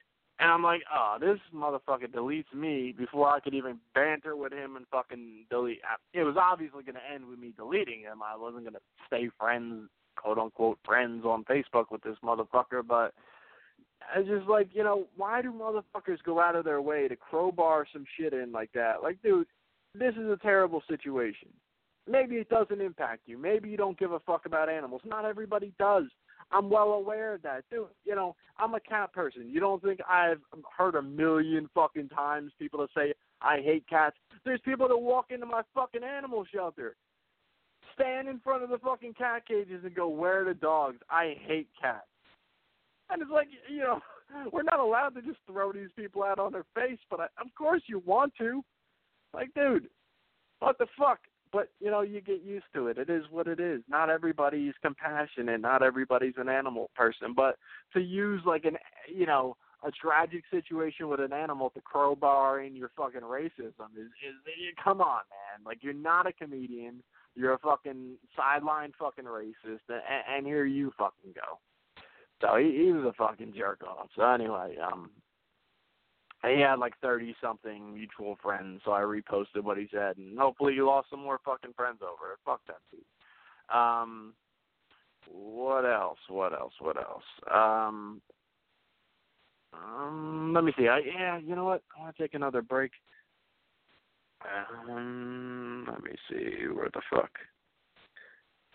I didn't put any new tracks up. I was going to, and then I just, let me see. Yeah, I played that a million fucking times. Jesus Christ.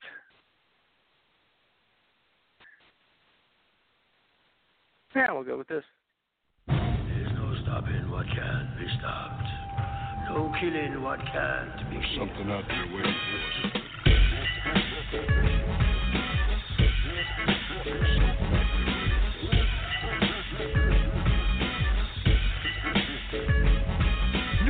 But you can't hide from the west side, night stalker, shit talker, run and tell them Mr. LM, nigga with the gat, and I'm back off the everyday prey that I slay.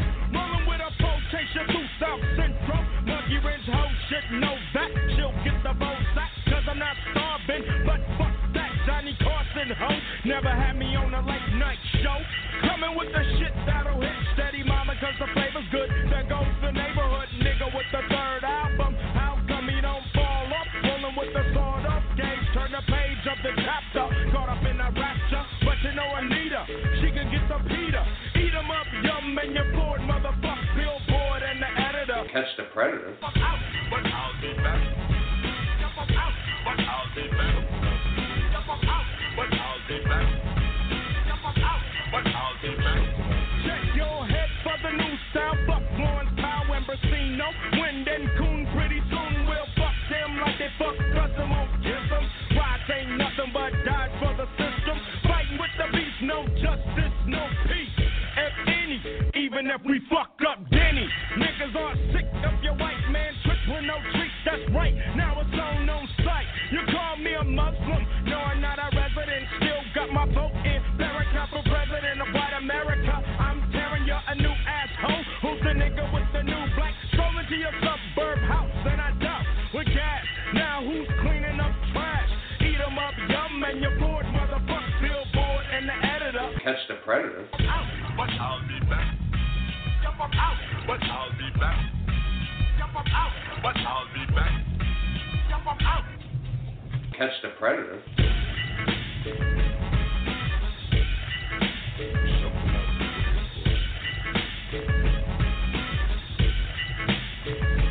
Got my black rag showing and I'm hoeing ironic and kiss my grip like both O'Neill's diner. I'm meaner than a motherfucking hyena chasing antelope. Put my comb to your dome, watch it bust like a cantaloupe. I can't stand a rope, so don't try to hang 'em. Talk about dogs, boy, I can sling 'em. Rat-a-tat-tat on your noggin, cause ice or cream your ass like Haagen-Dazs chocolate. I get crazy when I catch wet, even be flipping a tongue like diddy-giddy-dun-die. It's a fact. So who is Ice Cube? I'm a rapper, actor, macker. Got a little problem with the redneck cracker. Get the tallywhacker. Jerry Heller is a double shit packer. Coming with a crazy pitch, and the Statue of Liberty ain't nothing but a lazy bitch. Don't wanna give up the crack to the black, but you'll call it ratio if we go and rape the hoe, but eat 'em up yum and you're Ford, motherfuck Billboard and the editor. Catch the predator. But I'll be back.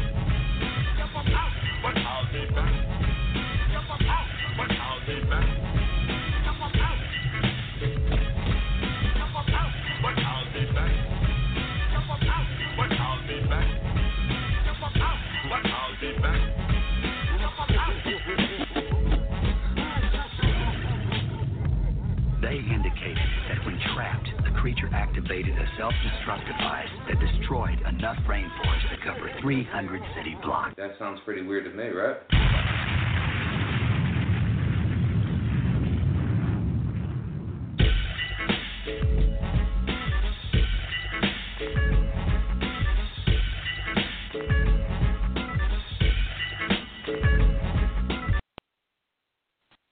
All right, so I got the MLB 16 to show. I'm not a baseball fan, but I always like baseball games, and I like it. So I got that. I got the GameFly gimmick, and I like the Ninja Turtle game was pretty cool. A little repetitive, so I got bored of it. But graphics are tight, and kind of comic book turtle-ish. Pretty cool, but again, pretty repetitive. So, those are the first two games I got, and I ended up trading in a few games. So I bought the MLB to show. I got to send both of these games back tomorrow, and then put in my next selections or whatever. But so far, I like the GameFly deal because it's going to keep me from buying anything I don't fucking like, and I get to just try a bunch of shit out. So I like it. It's I think for the first 3 months or something, it's $15 a month, and then after that it goes back up to $25 a month, and that's for 2 games at a time. So, like, just 2 months alone pays for one fucking shitty game that I might have bought. You know what I mean? Like, that's $60. One shitty game that I might have bought, I could play fucking 10 games in that fucking time easily. So, worth it. I like it. We'll see what the turnover time as far as me shipping these games back and getting more, and that type of deal. If there's too much turnover, it's going to be a little rougher. I'm going to try to keep it staggered where I send one back and have one. Right now I'm going to send them both back, but then I'm going to try to see. So there's not really like too much of a waiting period. If you already got one game you're playing, you send one, but you know what I mean? Kind of break it up. Anyway. A lot of talk about the Will Ospreay-Ricochet match. It happened last year. I mean, this shit happened well over 6 months ago from what I understand. Pretty sure. I don't think it was recent. Maybe it was. I don't know. But match was fucking bananas. I love the fucking match. Crazy shit. So much shit that just innovative, fucking over-the-top, high-flying, just spots, fucking lightning fast-paced. And, as always, motherfuckers want to step up and discredit it and call it shit. And, that's not wrestling and it's this and this and this. There's groups of people who you won't find saying this type of thing. Generally, you will not find deathmatch wrestlers saying that. Reason being is they work another style that's subjective. They work another style that people will look at and some people will go, that's not wrestling. If you work within, you know, a style or a profession or something that you work really fucking hard at and you put in a lot of fucking time and thought and work, and at some point some people who don't understand it or just aren't in the same line of fucking work. I mean, let's stick within wrestling for the moment. They don't work the same style as you do. So they discredit what you do no matter how hard you work, no matter, you know, whether you put on a 5-star fucking match. If you're Nick Gage and John Wayne Murdoch and you put in a 50-minute fucking death match, there's some people that'll look at those death matches and go, well, that's not even wrestling. These motherfuckers put in 50 minutes of a fucking story, a back and forth building, fucking crazy fucking death match. But to some people, that doesn't even count. That's the same thing that we're going through with this. You understand. I mean, you know, people just, oh, you're a fucking gymnast. And they say, okay. First off, a gymnast can't take the things that these people take as professional wrestlers. You know, fucking reverse ranas and fucking, I mean, just, again, like as I've talked to many people, a lot of people take for granted the simple things of wrestling. Simple to people who are wrestlers, not simple to your average person. Not simple to a fucking gymnast to run the fucking ropes. And not simple to a gymnast to take bumps. You know, these motherfuckers are doing a lot more landing on their feet than any of that shit. The timing, the footwork, all the different things that go into this, and to synchronize that fucking performance the way that goes. It always seems like the most criticism comes out of the people who can't come fucking near that avenue. There's some people that just don't like it. It's not their style. They just don't like it, this and that. Hey, man, everyone has their own style. Everyone has their own thing that they like and don't like. But as far as I'm concerned, anyone, any shape, any size, if they are dedicated enough, they can be a wrestler. They can get into the ring, they can train as long as they have to, and become a professional wrestler. Some people might take a whole shitload longer. Some people might never be good at it, but they could still be in the business as professional wrestlers, especially as long as they can take the punishment that might come with being a bad professional wrestler. Any shape, any size, don't need to go to the gym, don't need to do this, don't need to do that. You can just fucking go in there. You can learn the basics, and you can work a career around that. Hey, it may not ever be a successful career, but you can work the fucking basics, and you can call yourself a professional wrestler. You can work shindy shows your whole fucking career, and you can be a professional fucking wrestler. When it becomes echelon super athlete, it's the equivalent of, you know, fucking Popeye Jones versus fucking LeBron James. Popeye Jones can't fuck with LeBron James. You know what I mean? So I don't know if Popeye Jones hates that motherfucker. I'm just saying, you know, a Sean Bradley or, you know, one of these motherfuckers. Just can't fuck with a guy like a super athlete like that. So when you see shit like that, look, you can be a professional wrestler. You can do this. You can do this. Now look at this. This is another genre of professional wrestlers you can't exist in, no matter what the fuck you do. No matter what the fuck you do, you can't exist in that world. And it hurts. It hurts your fucking feelings. I understand that. But that's, to me, that's the bitterness, and that's the shit that a lot of people get fucking hurt by. Not that it's a different style, not that it's something they like. It's a world they can't exist in. Professional wrestling has become, especially within the past 10, 15 years, has become extremely accepting towards people who don't belong in fucking professional wrestling, who me as a fan would never pay to watch, who would never be excited about seeing walk through the fucking curtain knowing that they're going to go wrestle. Like a motherfucker that they belong because some other fucking wrestler told them they did and somebody else took their fucking money to train. But when they fucking walk out there, they have zero to present to me as a fan that's going to make me happy about their fucking performance. It's just not going to fucking happen. There's tons of fucking people, including DJ Hyde. There is not a motherfucking thing that I need to see out of him in a fucking ring. I've seen enough of his fucking matches. He cannot entertain me. He's not good. He's awkward. He's goofy. He's uncoordinated. He's non-athletic. That's it. He's not fucking good, no matter what he wants to do, but he gets to exist in wrestling. And he couldn't even get the spots that he wanted. He was doing pretty well as far as buying himself into spots or politicking himself into spots when Zandig was there. He was getting himself into places that nobody fucking wanted to see him at as fans. And that doesn't make him a fucking heel. It makes him in the fucking way. But when we were going to get Danny Havoc versus Brain Damage rematch after the fucking crazy fucking match that they had, and then DJ's music hit, they made it a fucking three-way. That's not something the fans wanted to see. If you reflect on it now, that's not something the fans are fucking happy that happened, rather than the Danny Havoc Brain Damage fucking rematch, one-on-one, like you wanted to fucking see. Can't fucking do it.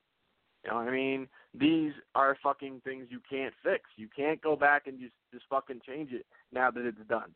And it's not something the fucking fans wanted to see. So anyway, he got his spots there, but he wasn't getting his spots elsewhere. He wasn't getting respect, across the board. He'll tell you that he was a big part of Ring of Honor's invasion angle and that bullshit. It wasn't a big part of fucking anything. He bought a fucking company, so he became important. All right, I'm not going to turn this into a whole DJ thing again, but just as an example, there's nothing he can fucking do. But he bought a company, so now he can be booked against fucking top talent because he's fucking it. You know what I mean? But again, he can't exist in fucking Pro Wrestling Guerrilla unless someone is fucking doing him a favor. Some kind of huge favor. He better save fucking Excalibur's life if he's gonna get into fucking Pro Wrestling Guerrilla. You know what I mean? And again, this isn't a DJ thing. I'm just saying in general, there's people who can't fucking work, and they can't exist in the world of a Ricochet, a Will Ospreay, a fucking Rich Swann, can't fucking do it. Can't do it. Like, Lucha guys, they don't fucking criticize fucking PWG and what they do. Very similar to the Lucha style. A lot of fast-moving stuff within the Lucha style. You know what I mean? But this is what it is. It just becomes this bitterness. And the thing is what sells more? Box office records are held by fucking big superhero movies. Do superhero movies get the fucking critics nods and the fucking awards? Never. But they make the most fucking money. And I'll tell you, as a fucking fan, use that translation. Would I fucking buy a fucking DVD for a really well-worked, slow-build fucking match? No, I wouldn't. But back when I was buying fucking DVDs every month, a move could make me fucking buy a match. The way that this fucking match ended with this fucking finish was crazy as fuck. You got to see that shit. I'm going to buy it for this. This match is crazy as fuck. I got to show that shit to somebody again.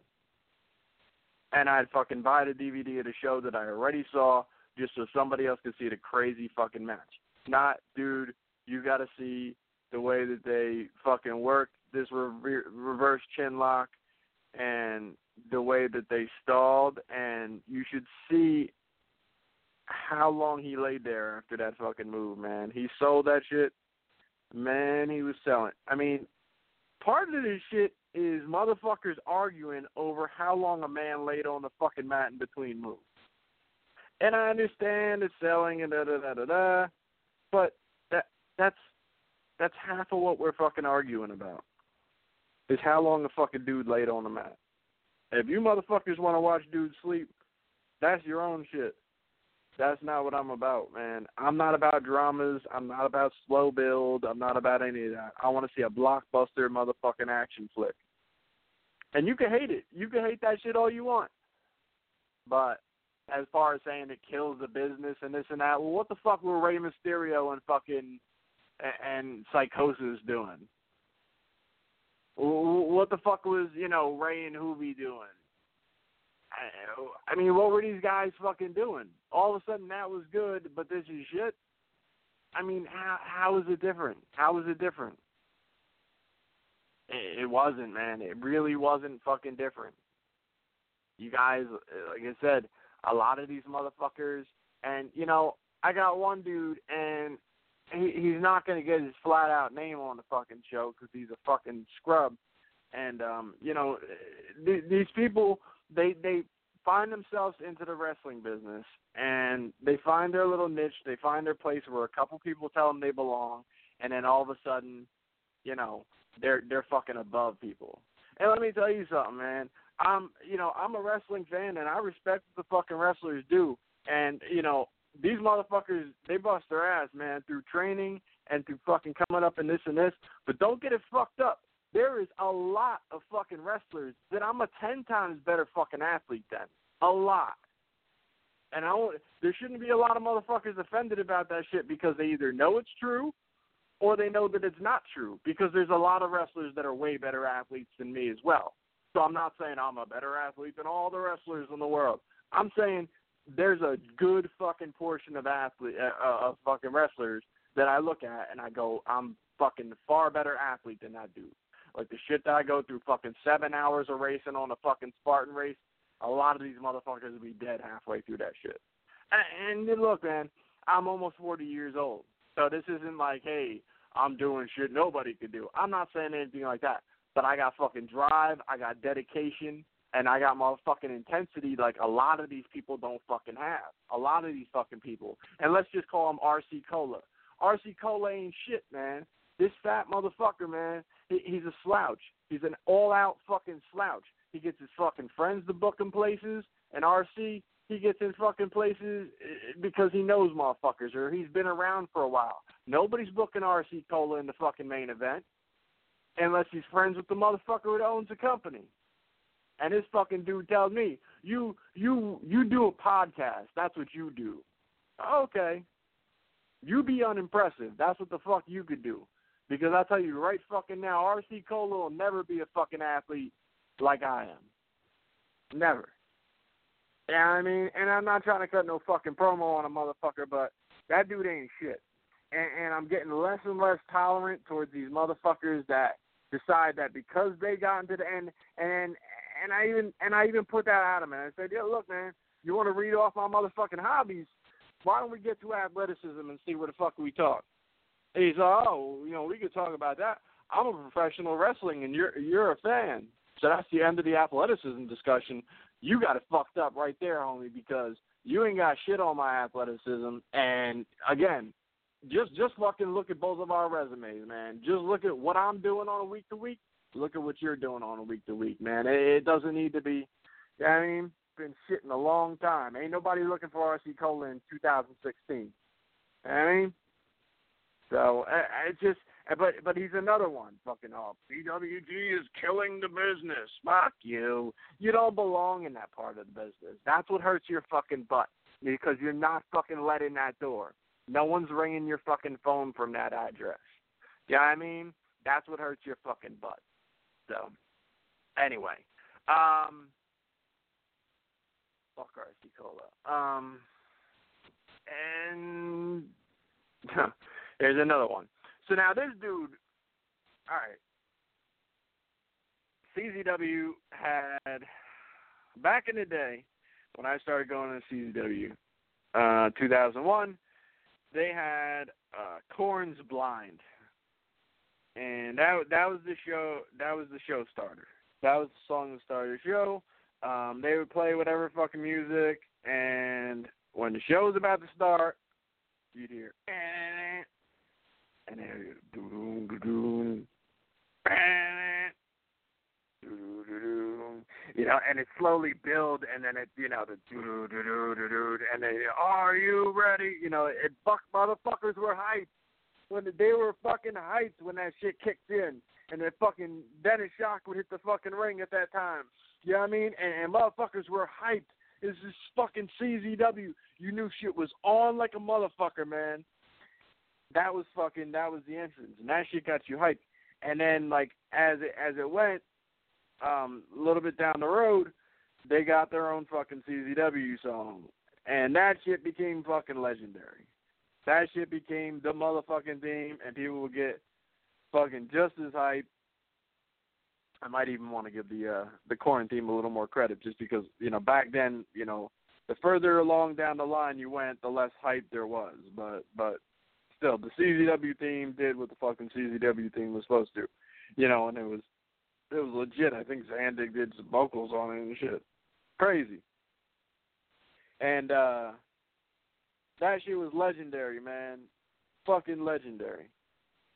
So all of a sudden, like a year or two ago, DJ has some fucking new metal, fucking screaming bullshit, remade the deal. The same fucking theme, remade. Now it's louder and more screamier.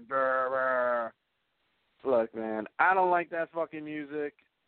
They got the turnbuckle, eat the turnbuckle, and all that bullshit at Tournament of Death. I don't give a fuck about that. Not my deal. I don't like being yelled at. I don't like metal music. I'm sure, you know, a lot of people are going to love it. It's a great venue for that type of shit. A lot of people are going to absolutely love it. So I'm not going to come on here and be like, fuck that shit. Shouldn't be on there. I personally would rather it's not, selfishly, but do I think it's a good idea? Sure, it's a good idea, because a lot of that fucking crowd's going to love it. But I don't like the shit anyway. So when you remake the song to make it more of that shit, I'm not going to fucking like it. I think it's garbage. And especially based off of the tradition of the other theme. More so than anything. More so than me just saying I don't like that type of thing. The fact that the other one had fucking history. That's the thing. They get rid of the junior title. Junior title had fucking history. Wire title's got fucking rainbows on it. You know what I mean? This is what you do. This is what DJ era does. So I never knew shit about who made it. I don't give a fuck who made it, right? All of a sudden it comes up on the Zandig thread. I'm talking about the new theme sucks, just another fucked up change DJ made, this and this. Dan O'Hare, he's a student. He chimes in. You can blame DJ for whatever, but, you know, I made the fucking theme without anyone asking me, and, you know, so blame me for not sounding like a, what the fuck did he say? What the fuck? What the fuck was the band? Oh, fuck. Shit. Oh, a shitty Godsmack ripoff from 1999. Forgive me for making it, you know, or blame me for making it not sound like a shitty Godsmack ripoff from 99. Well, first off, as far as the Godsmack thing goes, again, yeah, I'm not the biggest fan of, like, you know, any specific band. Like, I like a lot of different shit.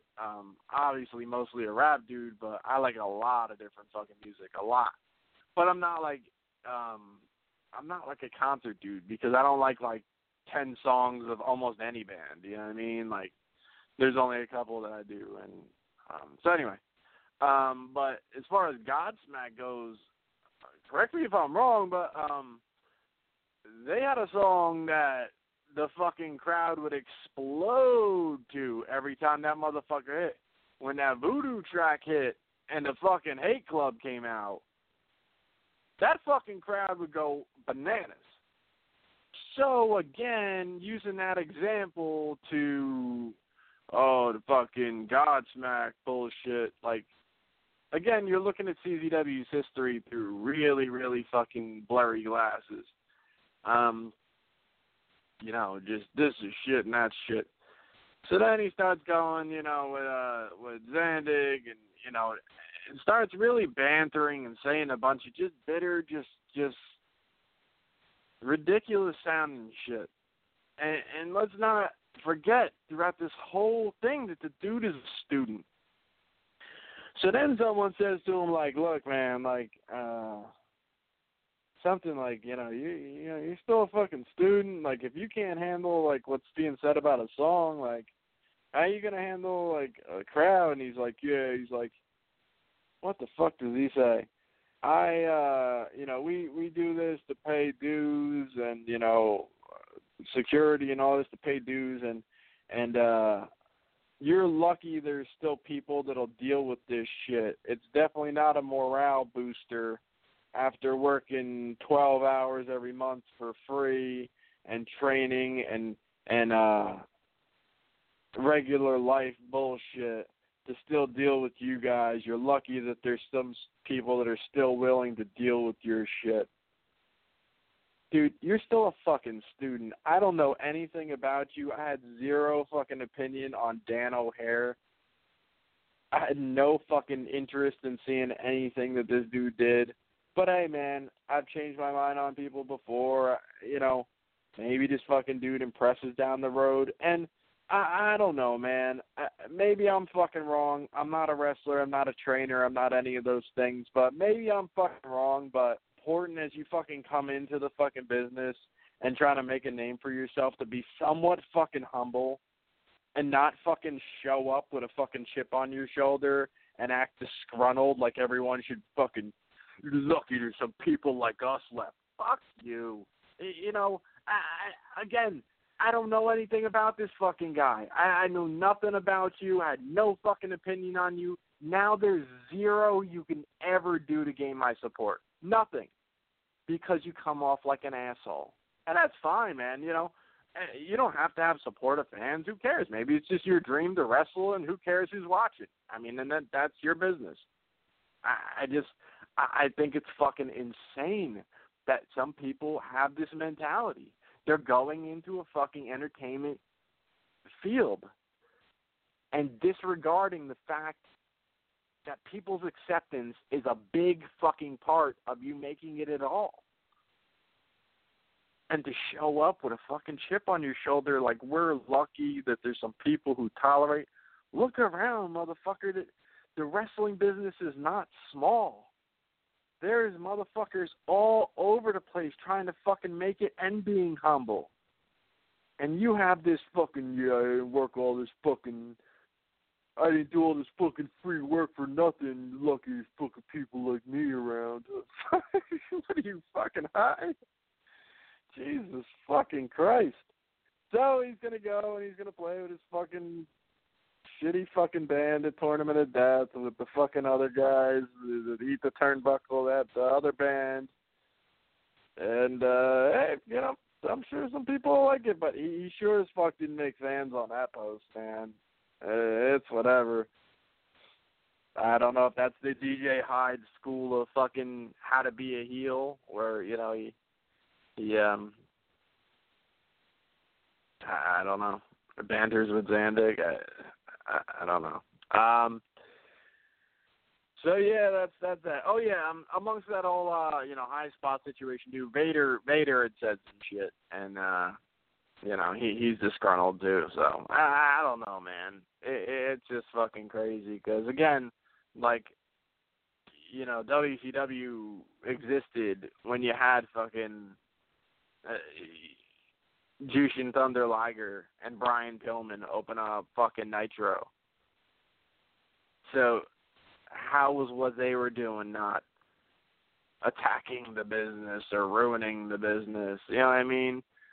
Sure, they were doing a way different product than what the fuck Vader was doing, but what the fuck does that mean? There's a reason why Chikara is fucking successful. And it ain't because I'm fucking giving them money. But a whole lot of motherfuckers like that shit. Because I'm not into it, does that mean it should fucking go away, or I should run on fucking line like an asshole and be like, it's killing the business. Fucking ice cream cones are killing the business. Like, I don't give a fuck, man.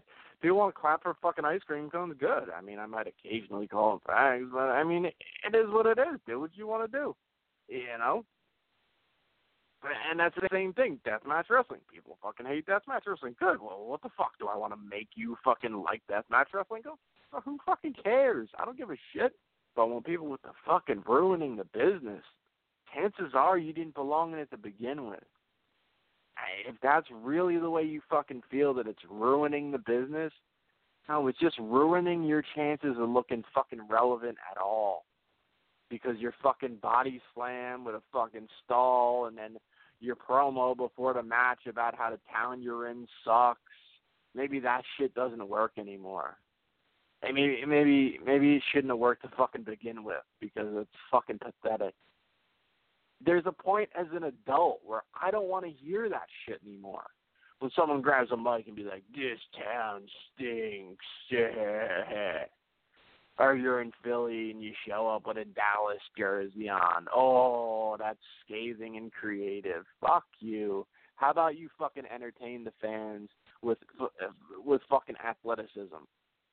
Why don't you go out there and do something innovative in the fucking ring as a fucking wrestler, rather than fucking leaning on hack fucking jokes? That's the same fucking shit. They call those people when they're comics, and they go for the fucking easy fucking joke and the hey, local guys this or this and that. They call those comics fucking hacks.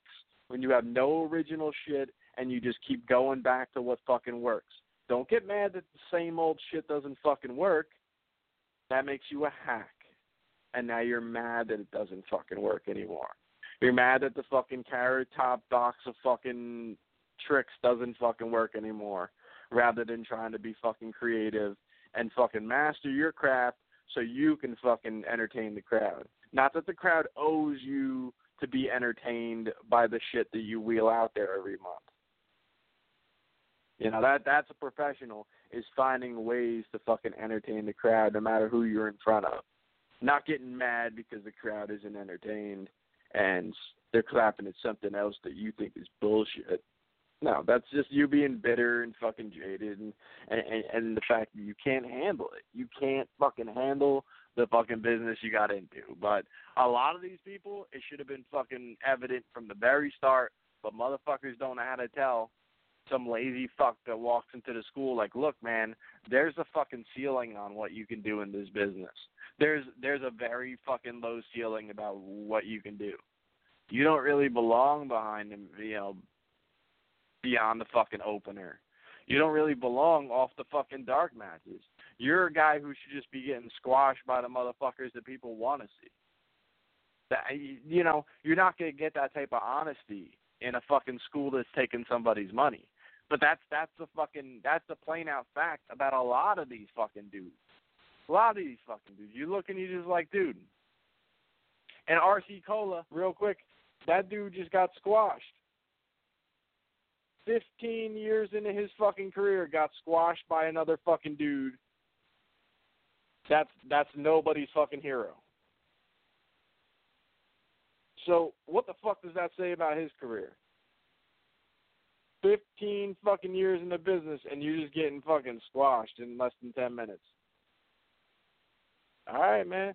You know what I mean? This is what I mean. That's why you're fucking bitter. Because not only can you not be taken seriously within the realm of what you do, you can't even exist in what they do. And that shit hurts, man. Doesn't hurt me at all. But, what can you do? That's that, man. You know what I mean? I'm going to go to the Zandig show on fucking Sunday. Next week, have some more shit to talk about. It'll be post-fucking Tournament of Survival, pre-Tournament of Death. We'll get some shit going with that. I'll let you know about guests, man. I really didn't even plan on having guests this week. The whole Pondo situation came up, and I was going to have him come on, talk a little bit about the whole thing. He was going to wanted to rip a fucking tooth out of his head. Like, God damn, you know what I mean? And I'm glad he didn't, because amongst talking to him, I really wanted to, side with the group of people that was saying, you know, can we just fucking tell you not to do that shit?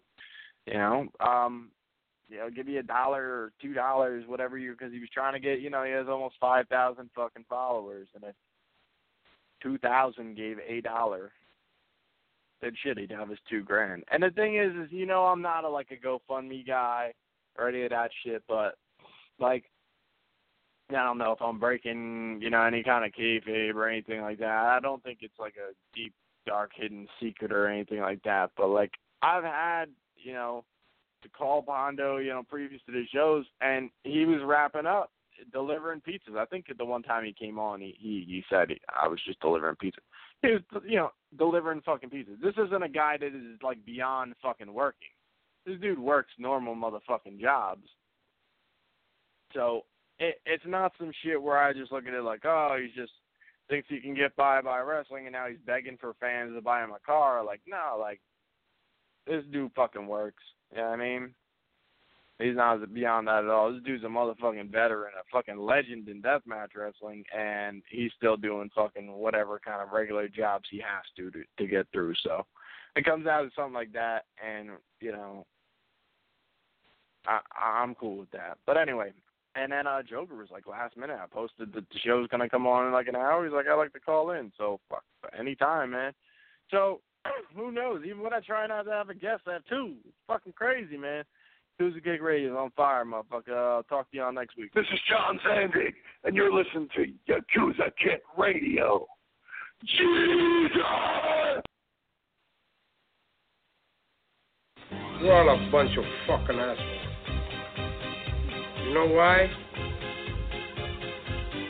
You don't have the guts to be what you want to be. You need people like me.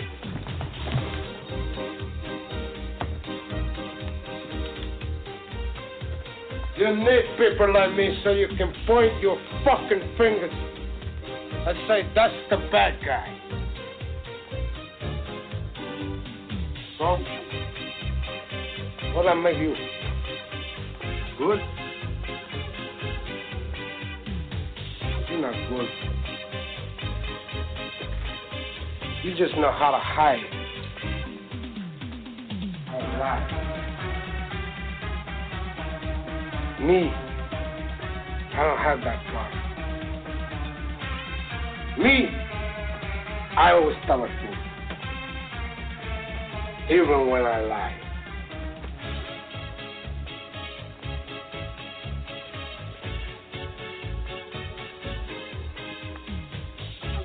So say good night to the bad guy. I'm gonna tell you something straight off the motherfucking press. I ain't coming for no foolishness.